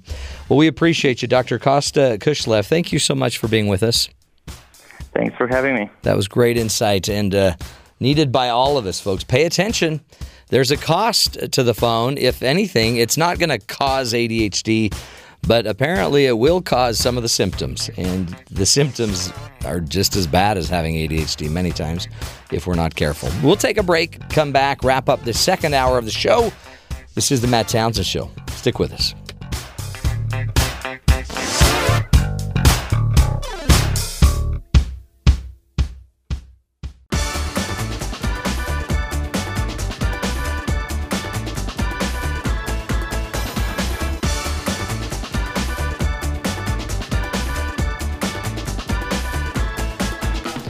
Welcome back, friends, to the Matt Townsend Show.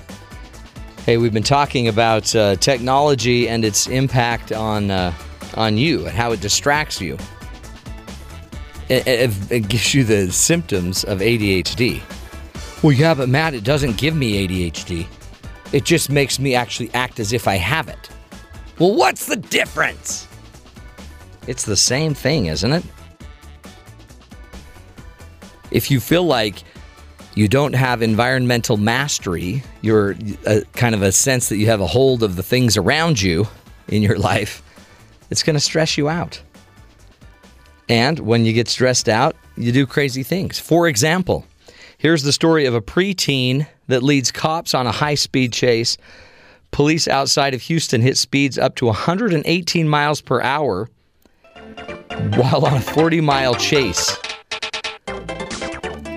If you play Mario Kart every day and you're a preteen, a 12-year-old girl all of a sudden thinks, I'm just going to outrun these cops, getting up to 118 miles an hour. I believe the cops stopped her by throwing a green turtle shell at her. Those are the worst. Don't you hate it when they had some turtle banana shell you? peels Yeah. on hand. Was she dropping banana peels to get the cop to slide off? That's how she got 40 miles, I think. Wow, 40 miles at 118 miles an hour. And by the way, her grandmother's Chevrolet Cruze. How on earth does a Cruze get up to 180 miles an hour? I thought that it could only happen with terminal velocity of falling out of an airplane. Don't know. It's crazy. Anyway, that crazy kid dodged the police on the 40-mile chase. And by the way, she had her 5-year-old sister in the back seat. All this was taking place when Grandma was 9. Grandma was taking a nap. If you're out there, if you're a grandparent, and you're going to take a nap, go ahead. Go ahead. Just sleep with the keys. Yeah, hide your keys. Sleep with the keys. Put them in your house jacket and go to bed. Put them under your pillow. The young lady had a pretty clean drive, by the way, except for she only sideswiped 2 cars. Oh, nice. No one was injured. Not bad for a first time out. Not bad for a 12-year-old. Nice. The Montgomery County attorney, J.D. Lambright, said, I can't imagine this was a first-time driving experience for her. She's done this before. By the way, guess how they got her? Technology. They called OnStar. And they just shut off the car. OnStar shut down the car. Yeah. Done. You just coast. You can't outrun. You can outrun a cop. Mm-hmm. But they always told me you can't outrun the radio. The radio. That's why they call ahead. And now you really can't outrun OnStar. Satellites. We will get you one way or another. Technology, it's impacting us and our ADHD. I see it on our team all the time. Wow. Like, I'll lose Terry I used to, for 5 minutes as he would chase down Charizard. Well, we have a Polka stop that's like right outside the building. It's within Polka? reach. Did you say polka? Stop. No, polka. Polka. Like a pokey? I love polka stops. And you just stop. Yeah. And you just do a little jig. There's some guy with a drum and a hat and an accordion. And yeah. This is where you need like some brats or some pizza. Pizza? Yeah. I used to go to Duratskeller Pizza and they'd have polka night. That's where I picked up the accordion. All right. Those were good days. Apparently. Fond memories. It was when I made Larry Pino's polka orchestra. Okay. Which is a bunch of students that play accordion. And I realized I got to get out of this because he told me I was gifted in the accordion. Oh, no. Yep. And I'm like, okay. You're like, it's sucking me in. Shut her down. Shut her down. Shut her down. All right. We'll take a break, folks. We'll come back. One more hour of the show. And by the way, only one more hour with Ben Wasden and his wonderful RavenIceCream.com. Only killed 2. Better than the year before. We'll be back, folks. This is the Matt Townsend Show.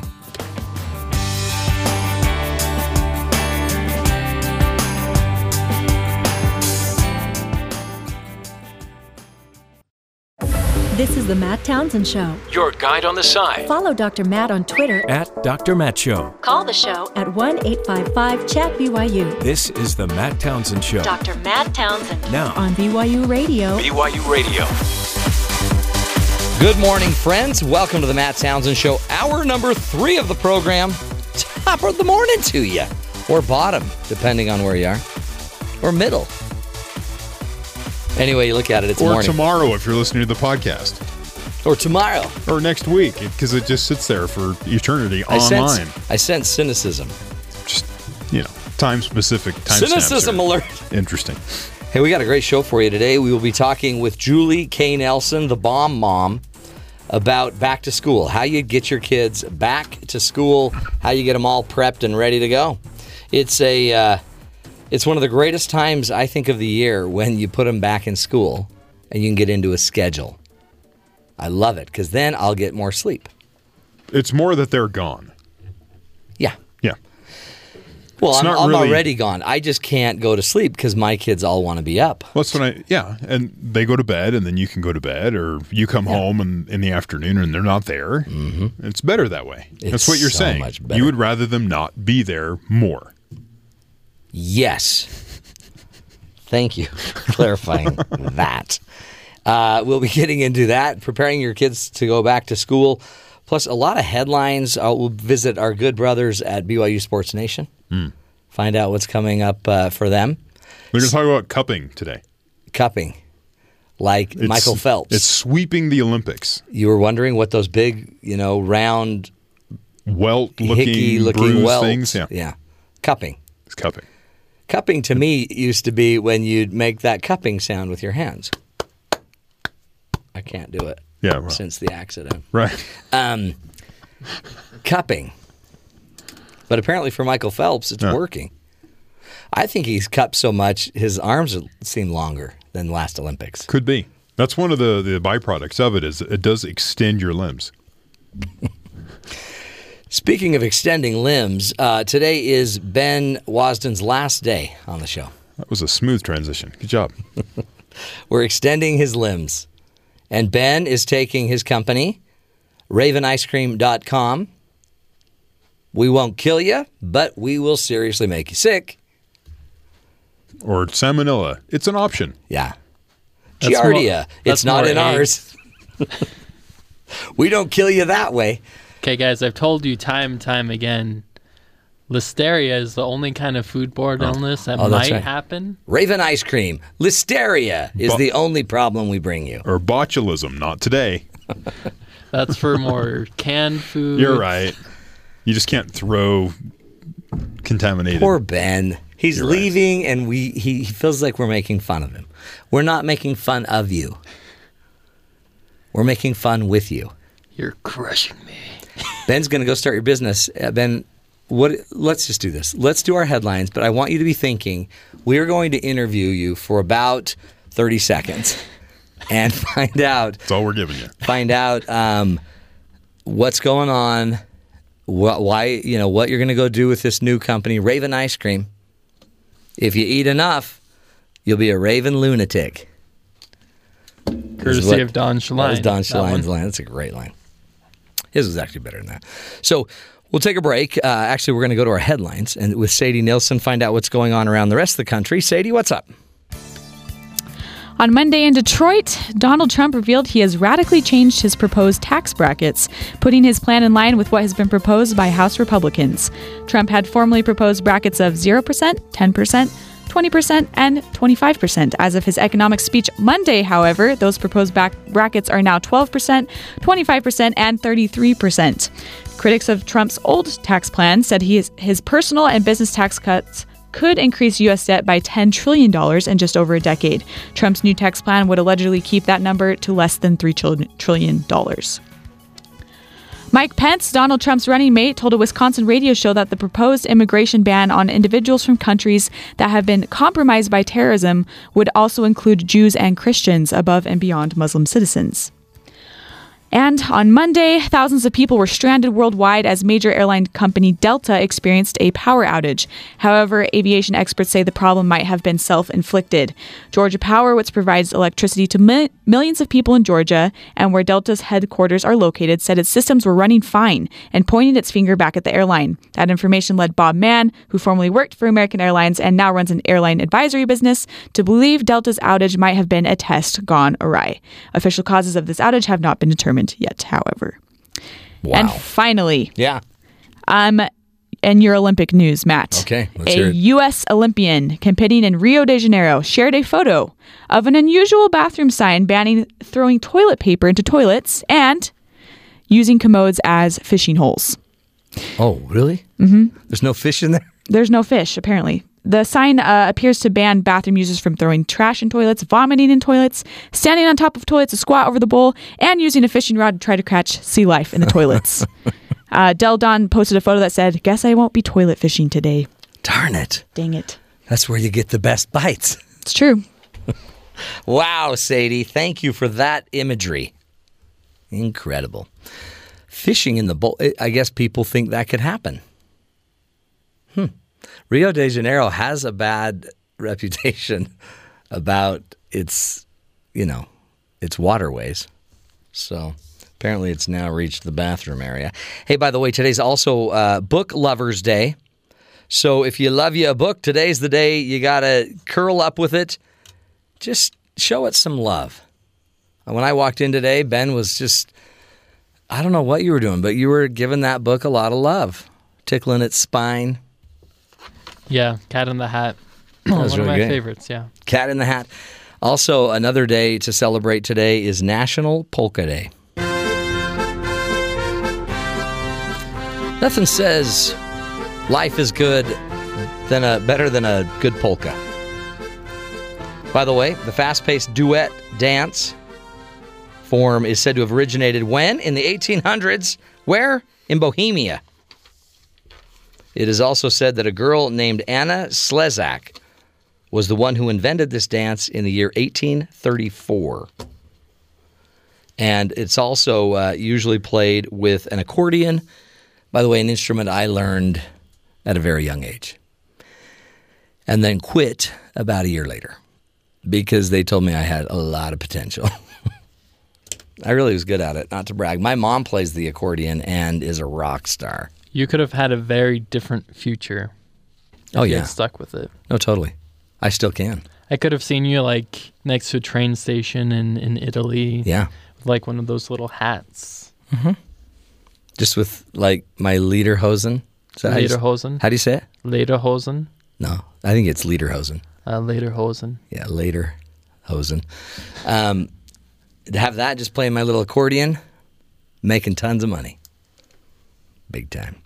Hey, Ben, you're leaving us. Today's your final day. Yes, it is. And you are leaving to greener pastures. First, I hear you will serve just a little community service time, help clean up the neighborhoods. Do that, I guess, 3 or 4 days. Yeah, for the next 2 or 3 years. Yeah. Then you're off to Hawaii, almost your hometown, except for you're from Seattle or Spokane.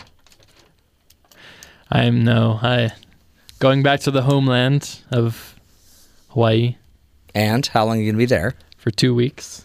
You going to surf? Probably. If I can find a board.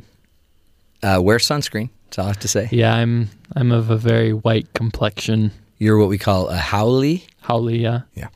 And then you're coming back and you're going to run your empire. Yes, I will start my empire from the dust. Yes. That's like a prerequisite. It needs to be from the dust. Yeah, from the dust. Which, by the way, your ice cream has a lot of. The name of the empire is ravenicecream.com. And then I will employ people like you, Matt. People who did not believe. Okay. And I will have an empire. I have no doubt about that. You'll have an Empire Strikes Back is what you'll have. It's we wish you the best of luck, and we hope that as you are making ice cream, because I've tasted your ice cream, it's incredible. Seriously. But get your shots. No, it really is good. And you do something different that others don't do. You custom make it. So you'll make any flavor somebody wants, huh? Yeah, so I mean that's a side of it. I go to restaurants and ask them what they want. So I do a stroopwafel ice cream and a cookie butter ice cream for a baker in Provo. And how did you get into ice cream making? I didn't want to do a high school project, and so I decided to make ice cream and sell it for the project. Really? Yeah. And what was your first batch called? It was banana ice cream. Were you in the islands when you did that? I did. I had a little banana tree out back. Did you really? Yeah. A homemade banana ice cream? Yeah. That's one we've never tasted here. Yeah. It's kind of rude.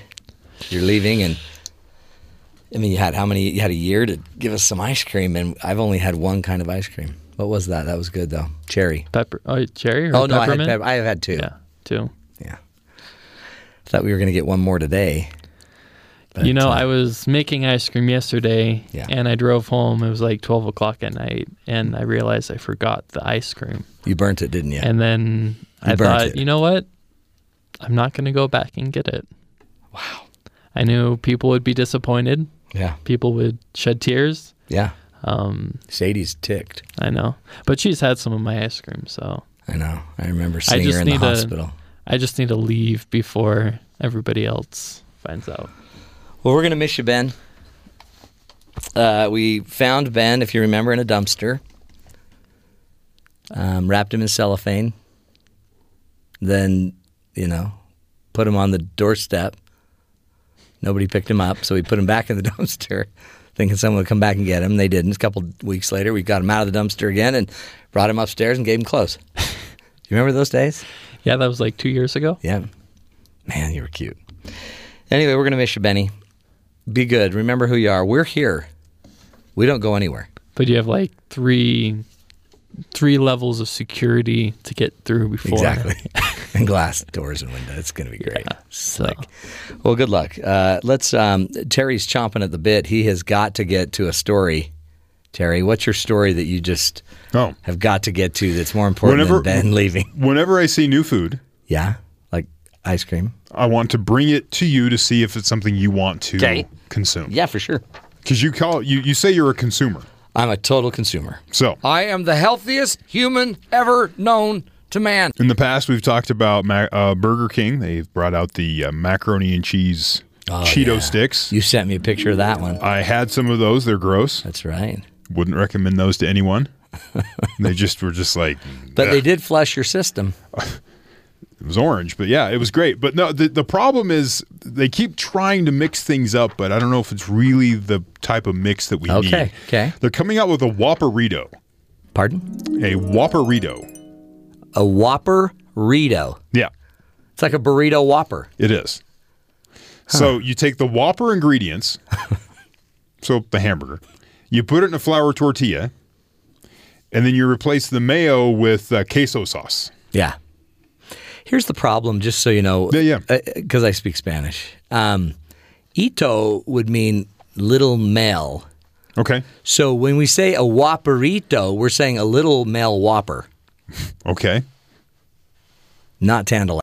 No. That could be offensive to some small Whoppers. Male Whoppers, yeah. I mean, you'd want it. Let me just tell them, if you want to correct this for them. Okay.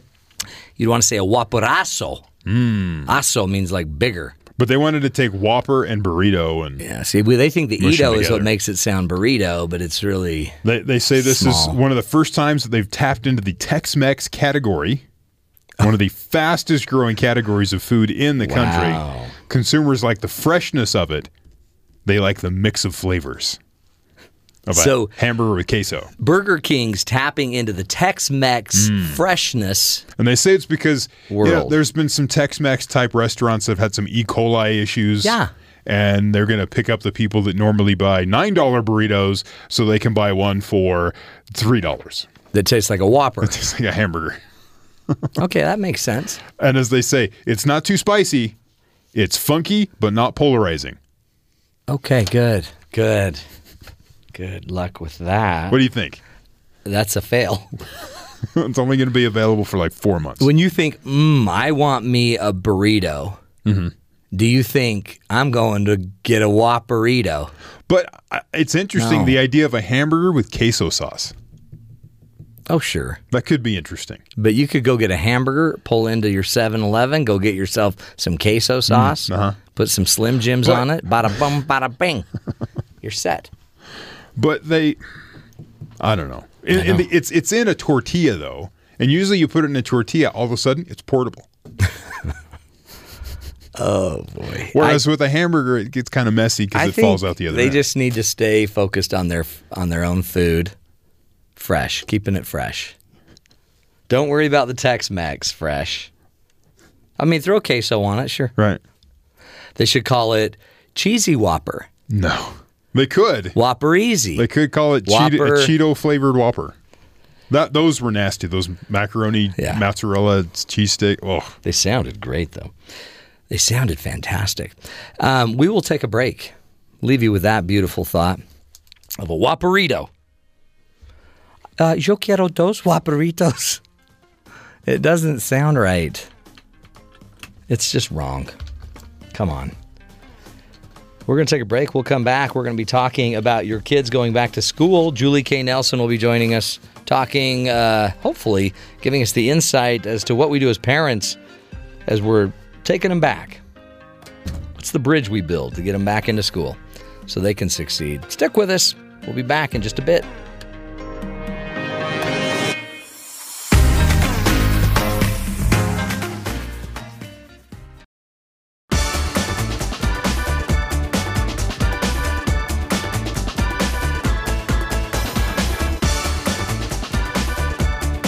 Welcome back, friends, to the Matt Townsend Show. In studio, Julie K. Nelson joins us. We call her the bomb mom, the child whisperer, the blueberry muffin bringer, the blueberry muffin toter. She brought Ben a present for his last day. I mean, we've talked about... It's a big moment. Ben got something. We're talking about food all morning. We got it. We did squeaky cheese. We did ice cream. Now we got muffins. And you also know that Ben's little nickname around the studios here is the Muffin Man. Is he? Yeah. So this turned out perfect. Do you know the Muffin Man? I've never heard that. He lives on Drury Lane. Yeah. I've never heard that nickname. Well, that's just what we say behind your back. But Ben's off to, he's going to just go do some community ordered service. Wear a cute little orange jumpsuit around town for about 4 days, and then they're shipping him off to Hawaii. Okay. He's actually, I think they're actually literally remanding him. Well, so I'm going to Hawaii for the service because of things I've done. Yeah, back. Back home. home. It's the aloha spirit. Aloha Ben. Yeah. Aloha oi. Yeah. It's really good. So Julie's here to help us figure out about as a parent, how do we set our kids up to succeed as they're going back to school? Right, and we're all excited because we're just days away from that momentous. I love that day. Are we just so excited to get those kids back to school? But my kids are dreading it. Yeah. So in what fact, do you I do? saw the funniest thing someone shared with me. They said, you've heard of a swear jar before, right? Oh, yeah. So someone said they had a mom jar. And every time the children said the word mom, they had to put $1 in there. And she said, I'm up to $50 million and it's only been 30 minutes. Wow. The problem with that is you'd think they'd learn to just call you other things, which would be it's bad. mom. It's like those seagulls in that movie. That's right. Mine. Ma, yeah. Mine. Yeah, so you're tired. You're just like so tired of kids around and you're ready to send them off. But are you going to send them off successfully to do well in the school arena? That's the key. The summer arena at home is completely opposite and almost counterintuitive. Their sleeping is off. Their schedule's off. Yeah, it's just contradictory to what they're going to be expected to school. So here's 4 ideas of parents how to get your kids ready now. Get them ready for school to do well, and then keep it up when school starts. First one is teach them and talk out loud about cause and effect. Because we're going to be learning about pro-social skills in school, and if they're not learning it now and you don't verbalize it now, they're not going to learn, if I do this, then this happens. And school is all about pro-social behaviors, right? And so I used to teach school, and I've raised 5 kids, so I know, part of school is being academically smart, but the other part is getting along with others. And that's always what they say. She doesn't play well with others. Yeah, and that's really important part of actually doing intelligently well. Mm-hmm. And so if you are teaching your children cause and effect and pro-social behaviors, then it's going to reinforce that at school because the teacher's not going to be able to sit down with every single child one-on-one and say, hey, Johnny, do you know if you do this? They don't have time for that. So do it at home. So first of all, say things like how their actions might affect others at home. So you could say, if you let Hannah use your crayons, she'll probably let you use her markers. And then you can both have different types of writing. So you speak out loud the things that would benefit them in social behaviors instead of just kind of let them just figure it out and then end up fighting and then throwing markers at each other because they're not sharing. So you suggest what would happen if, and then plant those ideas in their head so when they're in school, they're like, oh yeah, I remember if I share then, this will happen to me to benefit me, cause and effect. So you're kind of thinking, project this down the road a bit. Let them anticipate situations and scenarios. So watch for it at home, parents, because you're your child's first and best teacher. And so the teachers don't have at school a lot of time and resources to one-on-one with your child. So do it so that at school they do these behaviors on their own better. They don't have to wait and then find lots of negative outcomes because they don't playing well. Another idea would be like if you said to your child, if you don't hang up your backpack each day, you'll probably forget where it's at and then you'll have to go to school without it. And this is kind of like the cause and effect, the consequences. So teach the cause and effect consequences, then follow through with these things and teach them empathy. How does it feel when you help someone else. These are all pro-social behaviors. So talk out loud, say these things that are teaching moments now and throughout the school year. Another thing is, I hate to say this, but we all know, like you said before, Matt, summer is loosey-goosey. Oh. I mean, bedtime, what's that? Yeah. Meal times, regular what? We sit down together, huh? We just grab and go during the summertime. So it's time to start making those schedules of what we do to make life happen. And it has to happen early on, before school even starts, to get them regulated. So that there's not like a great big shock that we have to go to bed at a certain time.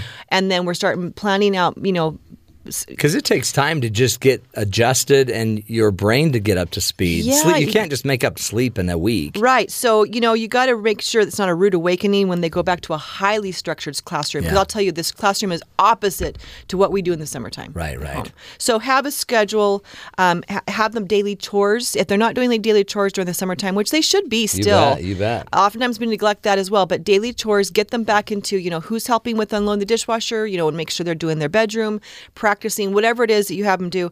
Make sure there's a consistent schedule, that they're following it. Give them support, and then model these things. If they're not good at it now, parents, if you suck at this, you don't do good, then getting consistent scheduling and chores. Then say, this is how we clean a bathroom, and then model it for them. Show them how to do it. Take pictures of what a clean sink looks like, whatever it takes. But this is a clean sink. And this is the steps to do it. Yeah. And so scaffold these things so that they know how to follow a project from beginning to end, because cleaning a bathroom beginning to end is just like going to school and following a project from beginning to end. And there's a lot of projects that happen at school. Some people, though, it sounds like they think it's too hard to teach that because it's just easier to clean the bathroom. Yeah, themselves. But that's, I guess, the hard role of parenting is do the hard thing. Let the kids learn how to do it. Like every time I have my kids do something that they haven't ever done before, my wife looks at me like I've just thrown them to the devil. Like, you're going to let them do that? Well, sure. I mean, they're big kids. Do you realize what's going to happen? Our house will explode. They can do this. and it actually would give them an empowerment, view of themselves, but also there's tough stuff you can do. Yeah, and I think especially moms, maybe dads too, but since moms, their domain is the home, they start to implode when their children don't do things exactly right. Parents, and especially moms, let go. Don't let your OCD take over. Yeah. If you say, okay, I want you to fold the laundry, and it's not perfectly folded and the towels are not absolutely straight, and they put it in, it's okay. Let go. It's fine. Let them know that they're doing a great job and they're working towards achievement, but they're not quite there yet. But they can't, you have to expect age appropriate things, and they can't always be to your level of momhood because you're an adult. Right. And so don't make the chores so awful that they hate it.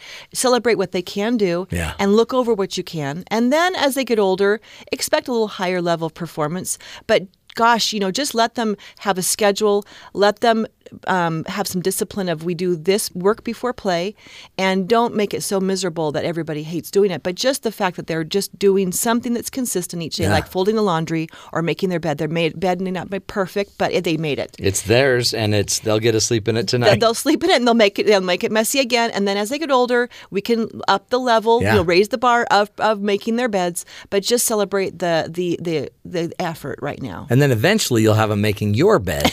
I hope. Which is even better. I hope. So just That's make true. sure that they do those chores. They have a schedule. We sit down and we have some meals, consistent meals throughout the week. And it may not be perfect, but just get it done so that they have a routine. That's the important thing, is routine. That's the key. We'll take a break. We're speaking with Julie K. Nelson from the website aspoonfulofparenting.com. You're gonna want to go check out her book, Parenting with Spiritual Power, and keep it real and grab a plunger. 25 tips for surviving parenthood. That's such a great name. More with Julie when we come back. Stick with us. This is the Matt Townsend Show.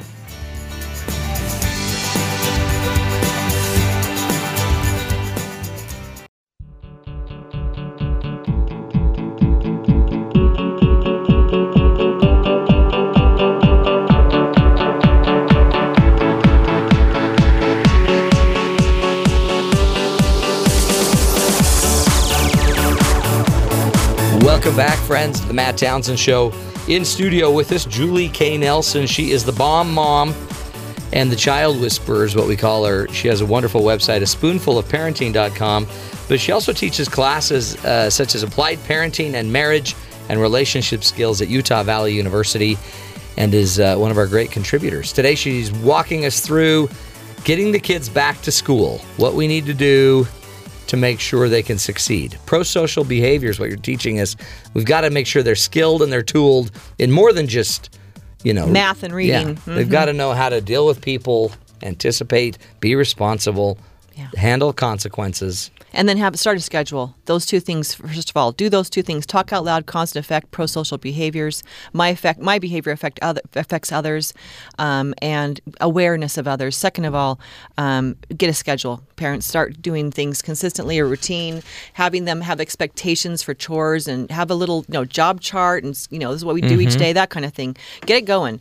Third, teaching that mistakes is a good thing because I'll tell you what, in school, it's all about making mistakes and the learning process. It's fine to make a mistake. No one ever gets, the problem right the first time. Right. The whole worksheet. That's what pencils have erasers for. School's about learning how to fail and then how to figure out how I failed on that math problem and then figure it out correctly. Or you have a sloppy copy for your, paper and then you do another edit, So school is all about the process of learning, but at home we expect them to get it right the first time every time. Yeah. And why didn't you do this? And we yell at them, you didn't get this done and it's not done right and you didn't get your shoes on the right feet. And we don't realize that there's a process of learning at home as well. So let them make mistakes. My son was cleaning the bathroom yesterday. What? He was, He what? He cleaned the bathroom. How old is he? And he's 14. What? And you'd think at 14 That's he'd get it cool. right. I've gone through the steps. And he was so proud. He's like, I got it done, Mom. I'm like, okay, let's go up and let's have a look at it, I'm just in my head thinking, it's not going to be good. What's he going to have? And we talked earlier about letting them be, do the best they can. And I've done that throughout the years, letting them at the whatever level of performance they can do and then celebrate that. And so I went up there and said, now, you know what? This looks great. This, look at these counters and look at this. And then I said, now look more at, tell me how you did the bathtub. Speaking of bathtubs, Ben. Did he use ice cream? On the break. He didn't clean it with ice cream. Raven ice cream. It's great Okay, in let's tubs, move on. too. Let's move on. That is not factual. I should have given him some. But, I said, what about this? And, the fact is that it's a part of learning. Oh, I missed that spot. Oh, yeah. And it's not that... What's wrong with you? How don't you have two pairs of eyes? Can't you? We just get so mad at them because they didn't do it the way they're supposed to. Right. But at home, it's a learning process of how we progress towards the next level of achievement. And along the way, there's going to be mistakes. They may break something. And we don't come unglued because they break something or they missed their soccer practice because they forgot about it. It's a process. Okay, let's see. You forgot about your soccer practice. What can you do? Not me as a parent. What can you do next time so you'll remember? And how can I help that? Because they're going to make mistakes and we don't become unglued because what that does is if we become unglued and start yelling at them for the mistakes they make, they're never going to learn the lesson. Yeah. Because they're too busy fighting and defending themselves from the scary parent. Then if it's not safe to fail, then it might not be safe to risk and try. So we just basically are demanding success, but at a mediocre level. Yeah, and we also are demanding perfectionism, which is really impossible, and it causes anxiety in kids that they have to be perfect every time. So let them make mistakes. Don't become unglued. Parents use it as a teaching process of, hey, you know what? I said to Daniel, hey, you got 95% of the bathroom good. I mean, it's great. Nailed it. 5%. Let's work on it. Take you 5 minutes to figure that out. So 95% of it, you got it done, buddy. Right. And so help them to learn how to look at mistakes in a positive way. That's great. Okay, last one, and everyone start cringing. Oh, I boy. know. Oh, I boy. know. Oh, boy. Parents, I just, it's so counteractive what we have in our hands. And this Pokemon Go thing is just reinforcing it. But technology is really counteractive to what's going on in the classroom. Teachers are not technology. They're not going to entertain, and they don't do these 30-second, sound bites. Right. So take the technology out of their hands and limit it, parents. And they've probably had free reign all summer. But it's time to say, hey, you know what? We need to start pulling back on technology and saying what is a reasonable amount of time that you should be on your iPad or on the computer or whatever it might be. On your phone, if they've got phones, what's the reasonable amount of time? Because the brain activity that's going on, that's being entertained by the phone or the iPad or the game they're playing, is going to really hinder their ability to pay attention and have focus on a teacher who just sits there and just talks and is not entertaining at school. And their mind's going to drift, and they're going to actually go through some major withdrawal. Yeah. Technology does program your brain They're to going to look become like a bunch of drug addicts at recess. They are. And their hands are going to start shaking, and it's going to be ugly. Yeah. So really start to wean them off their technology. I know this is a terrible topic because it looks like taking cocaine from an addict. It really does in many cases. Did you hear our interview today with the professor that found the notifications messages create the same effect on a child or a teen as ADHD.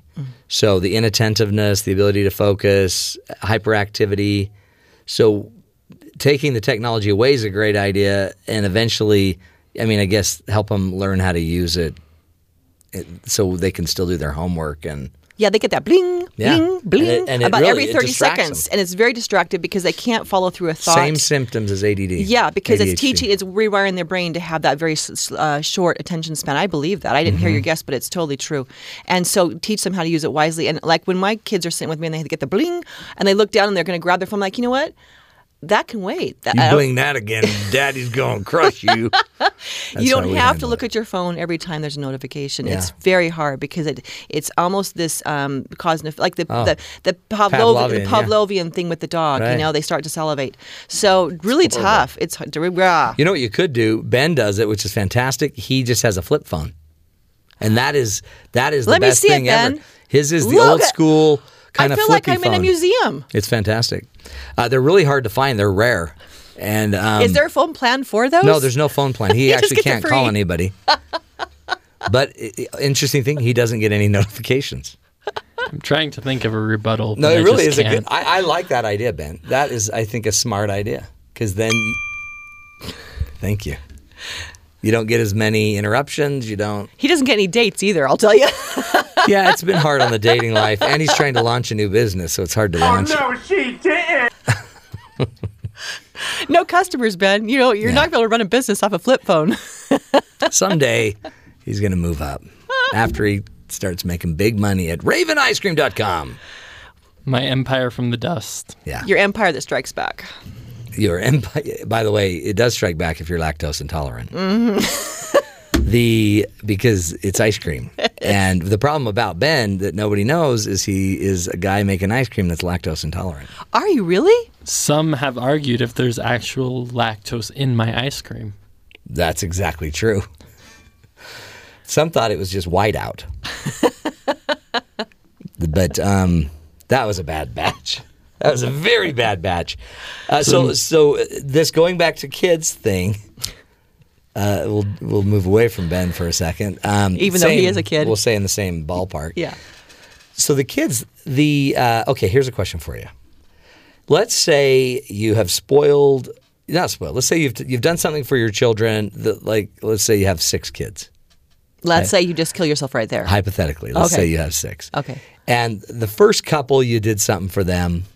You know, maybe, I don't know, you bought them a car or you let them go to a dance, whatever, at a certain age. And then you find out, it's probably better that we don't do that. And you learn as a parent. Do you switch the deal and then parent effectively and do what, is just healthy? Or am I now under obligation because I've set a precedence? I feel I'm getting vibes from you that this is like we're using a personal example here. Yeah. This is I have a friend. Yeah. Who has Let me give you an example. My parents, my oldest daughter was extremely responsible and the perfect child, and I was not. Yeah. And I did this thing called, I'd go out with my friends and we'd hang out and we'd go TPing. I don't know if you know about that, but that was our fun back in the day. Toilet papering. Yes, for those not in the trees. And that, 1 o'clock in the morning, I was out, doing crazy stuff. Yeah. And we'd also go to midnight movies. That was the big deal. And so I'd come home wasted the next morning. I mean, not wasted as far as alcohol, but you were not wasted. I was no good the next morning because I was out playing, doing movies and stuff. You were at midnight playing a Gidget. Yes, the Brady Bunch, and throwing toilet paper in people's trees. Yeah. And my parents thought I was no good the next day, and it was just not a healthy thing for me to be out doing stuff with kids at that time of night. Right. So they pulled me in and said, you know what? we have allowed this to happen, but we can see that it's not a good thing for your emotional, social health, physical health. Yeah. And we're now seeing the what's going on here, and so we want to now create this safe boundary that we didn't do before. And we're sorry we didn't see this earlier, but as parents, it's a learning process, and we are now realizing that this was not a good thing. So no more midnight movies. Well, I pouted. I stamped my feet, you know. You know. And no, nothing past midnight. If you want to go TP someone's house, get it done by midnight. So midnight's the time. Really? You got to be in bed. Yeah. Which is really hard to do because people are still up and you can't sneak around. What did your parents say about that big eagle tattoo on your back? I gotta have it removed. Okay. So, and you got to get rid of the eagle. Yeah. Well, I didn't have that, but the midnight thing really cramped my style, and they had to pull back. They had to change it back, like what you're saying. You have to learn. And I was like, but it's something I've had the freedom, and it was really restricting me. It was really cramping my style. I was really mad at them for a while. But the fact they do it lovingly and say, and you can even say, for the older children, this wasn't an issue. Right. Or we didn't know better, and we're learning. It's a learning process. Just like you learn, we make mistakes. We're learning. And it would be stupid of us to keep making the same mistakes. Yeah. You wouldn't want us to keep making mistakes. No. And so, we're doing something better, and we're becoming a better parent. And we change for each child too. We have to adjust for each child. I used to say, we actually used to spank the first two. And we don't spank them anymore. So you're being blessed by these changes. Exactly. Too. I spanked my first one and then I stopped. I realized that was not working. That's not working. So, we were. It's a work in progress. You got to learn. And kids are going to pout. They're going to stamp their feet. They're probably going to slam doors and be mad at you. But you know what? You just lovingly tell them, I'm learning. So help me to learn, and I want to do this for your benefit. That's great. Yeah, and so spend some time getting them ready to go to school, but don't wait till the night before. Exactly. All these 4 things, try them, start doing them now. Get a routine, start limiting the technology, help them to learn through their mistakes and teach them pro-social behaviors. There you go. That's all you need to know right there. From the queen herself, Julie K. Nelson, the bomb mom, go to her website, aspoonfulofparenting.com. Wonderful resources there. You can read all of her blogs and listen to all of her past interviews as well. We'll take a break, come back, wrap up the show. This is the Matt Townsend Show. Stick with us.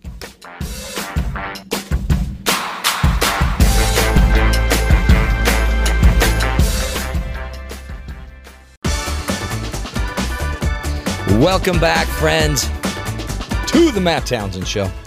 As we wrap it up, you'll notice we didn't go visit our good buddies at BYU Sports Nation. They were in the middle of an interview that they couldn't break away from.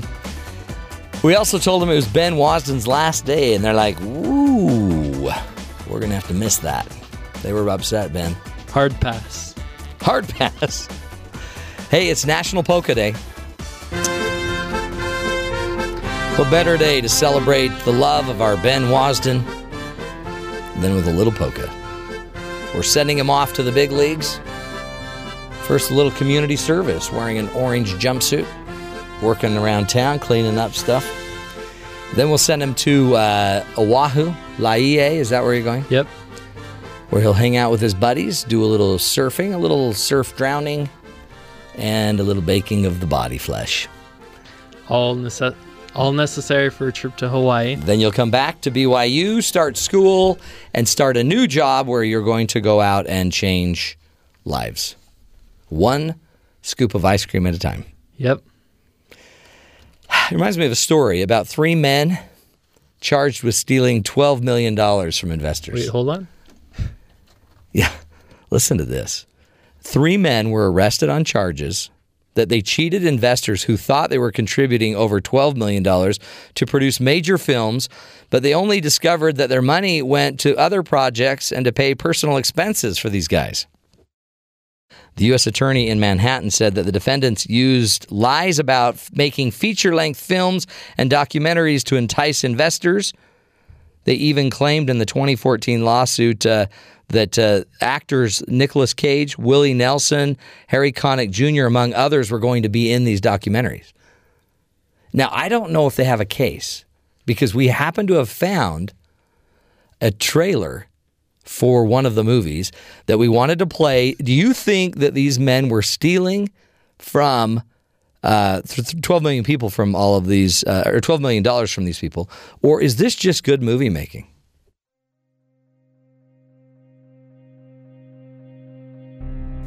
And what happened? I hurled.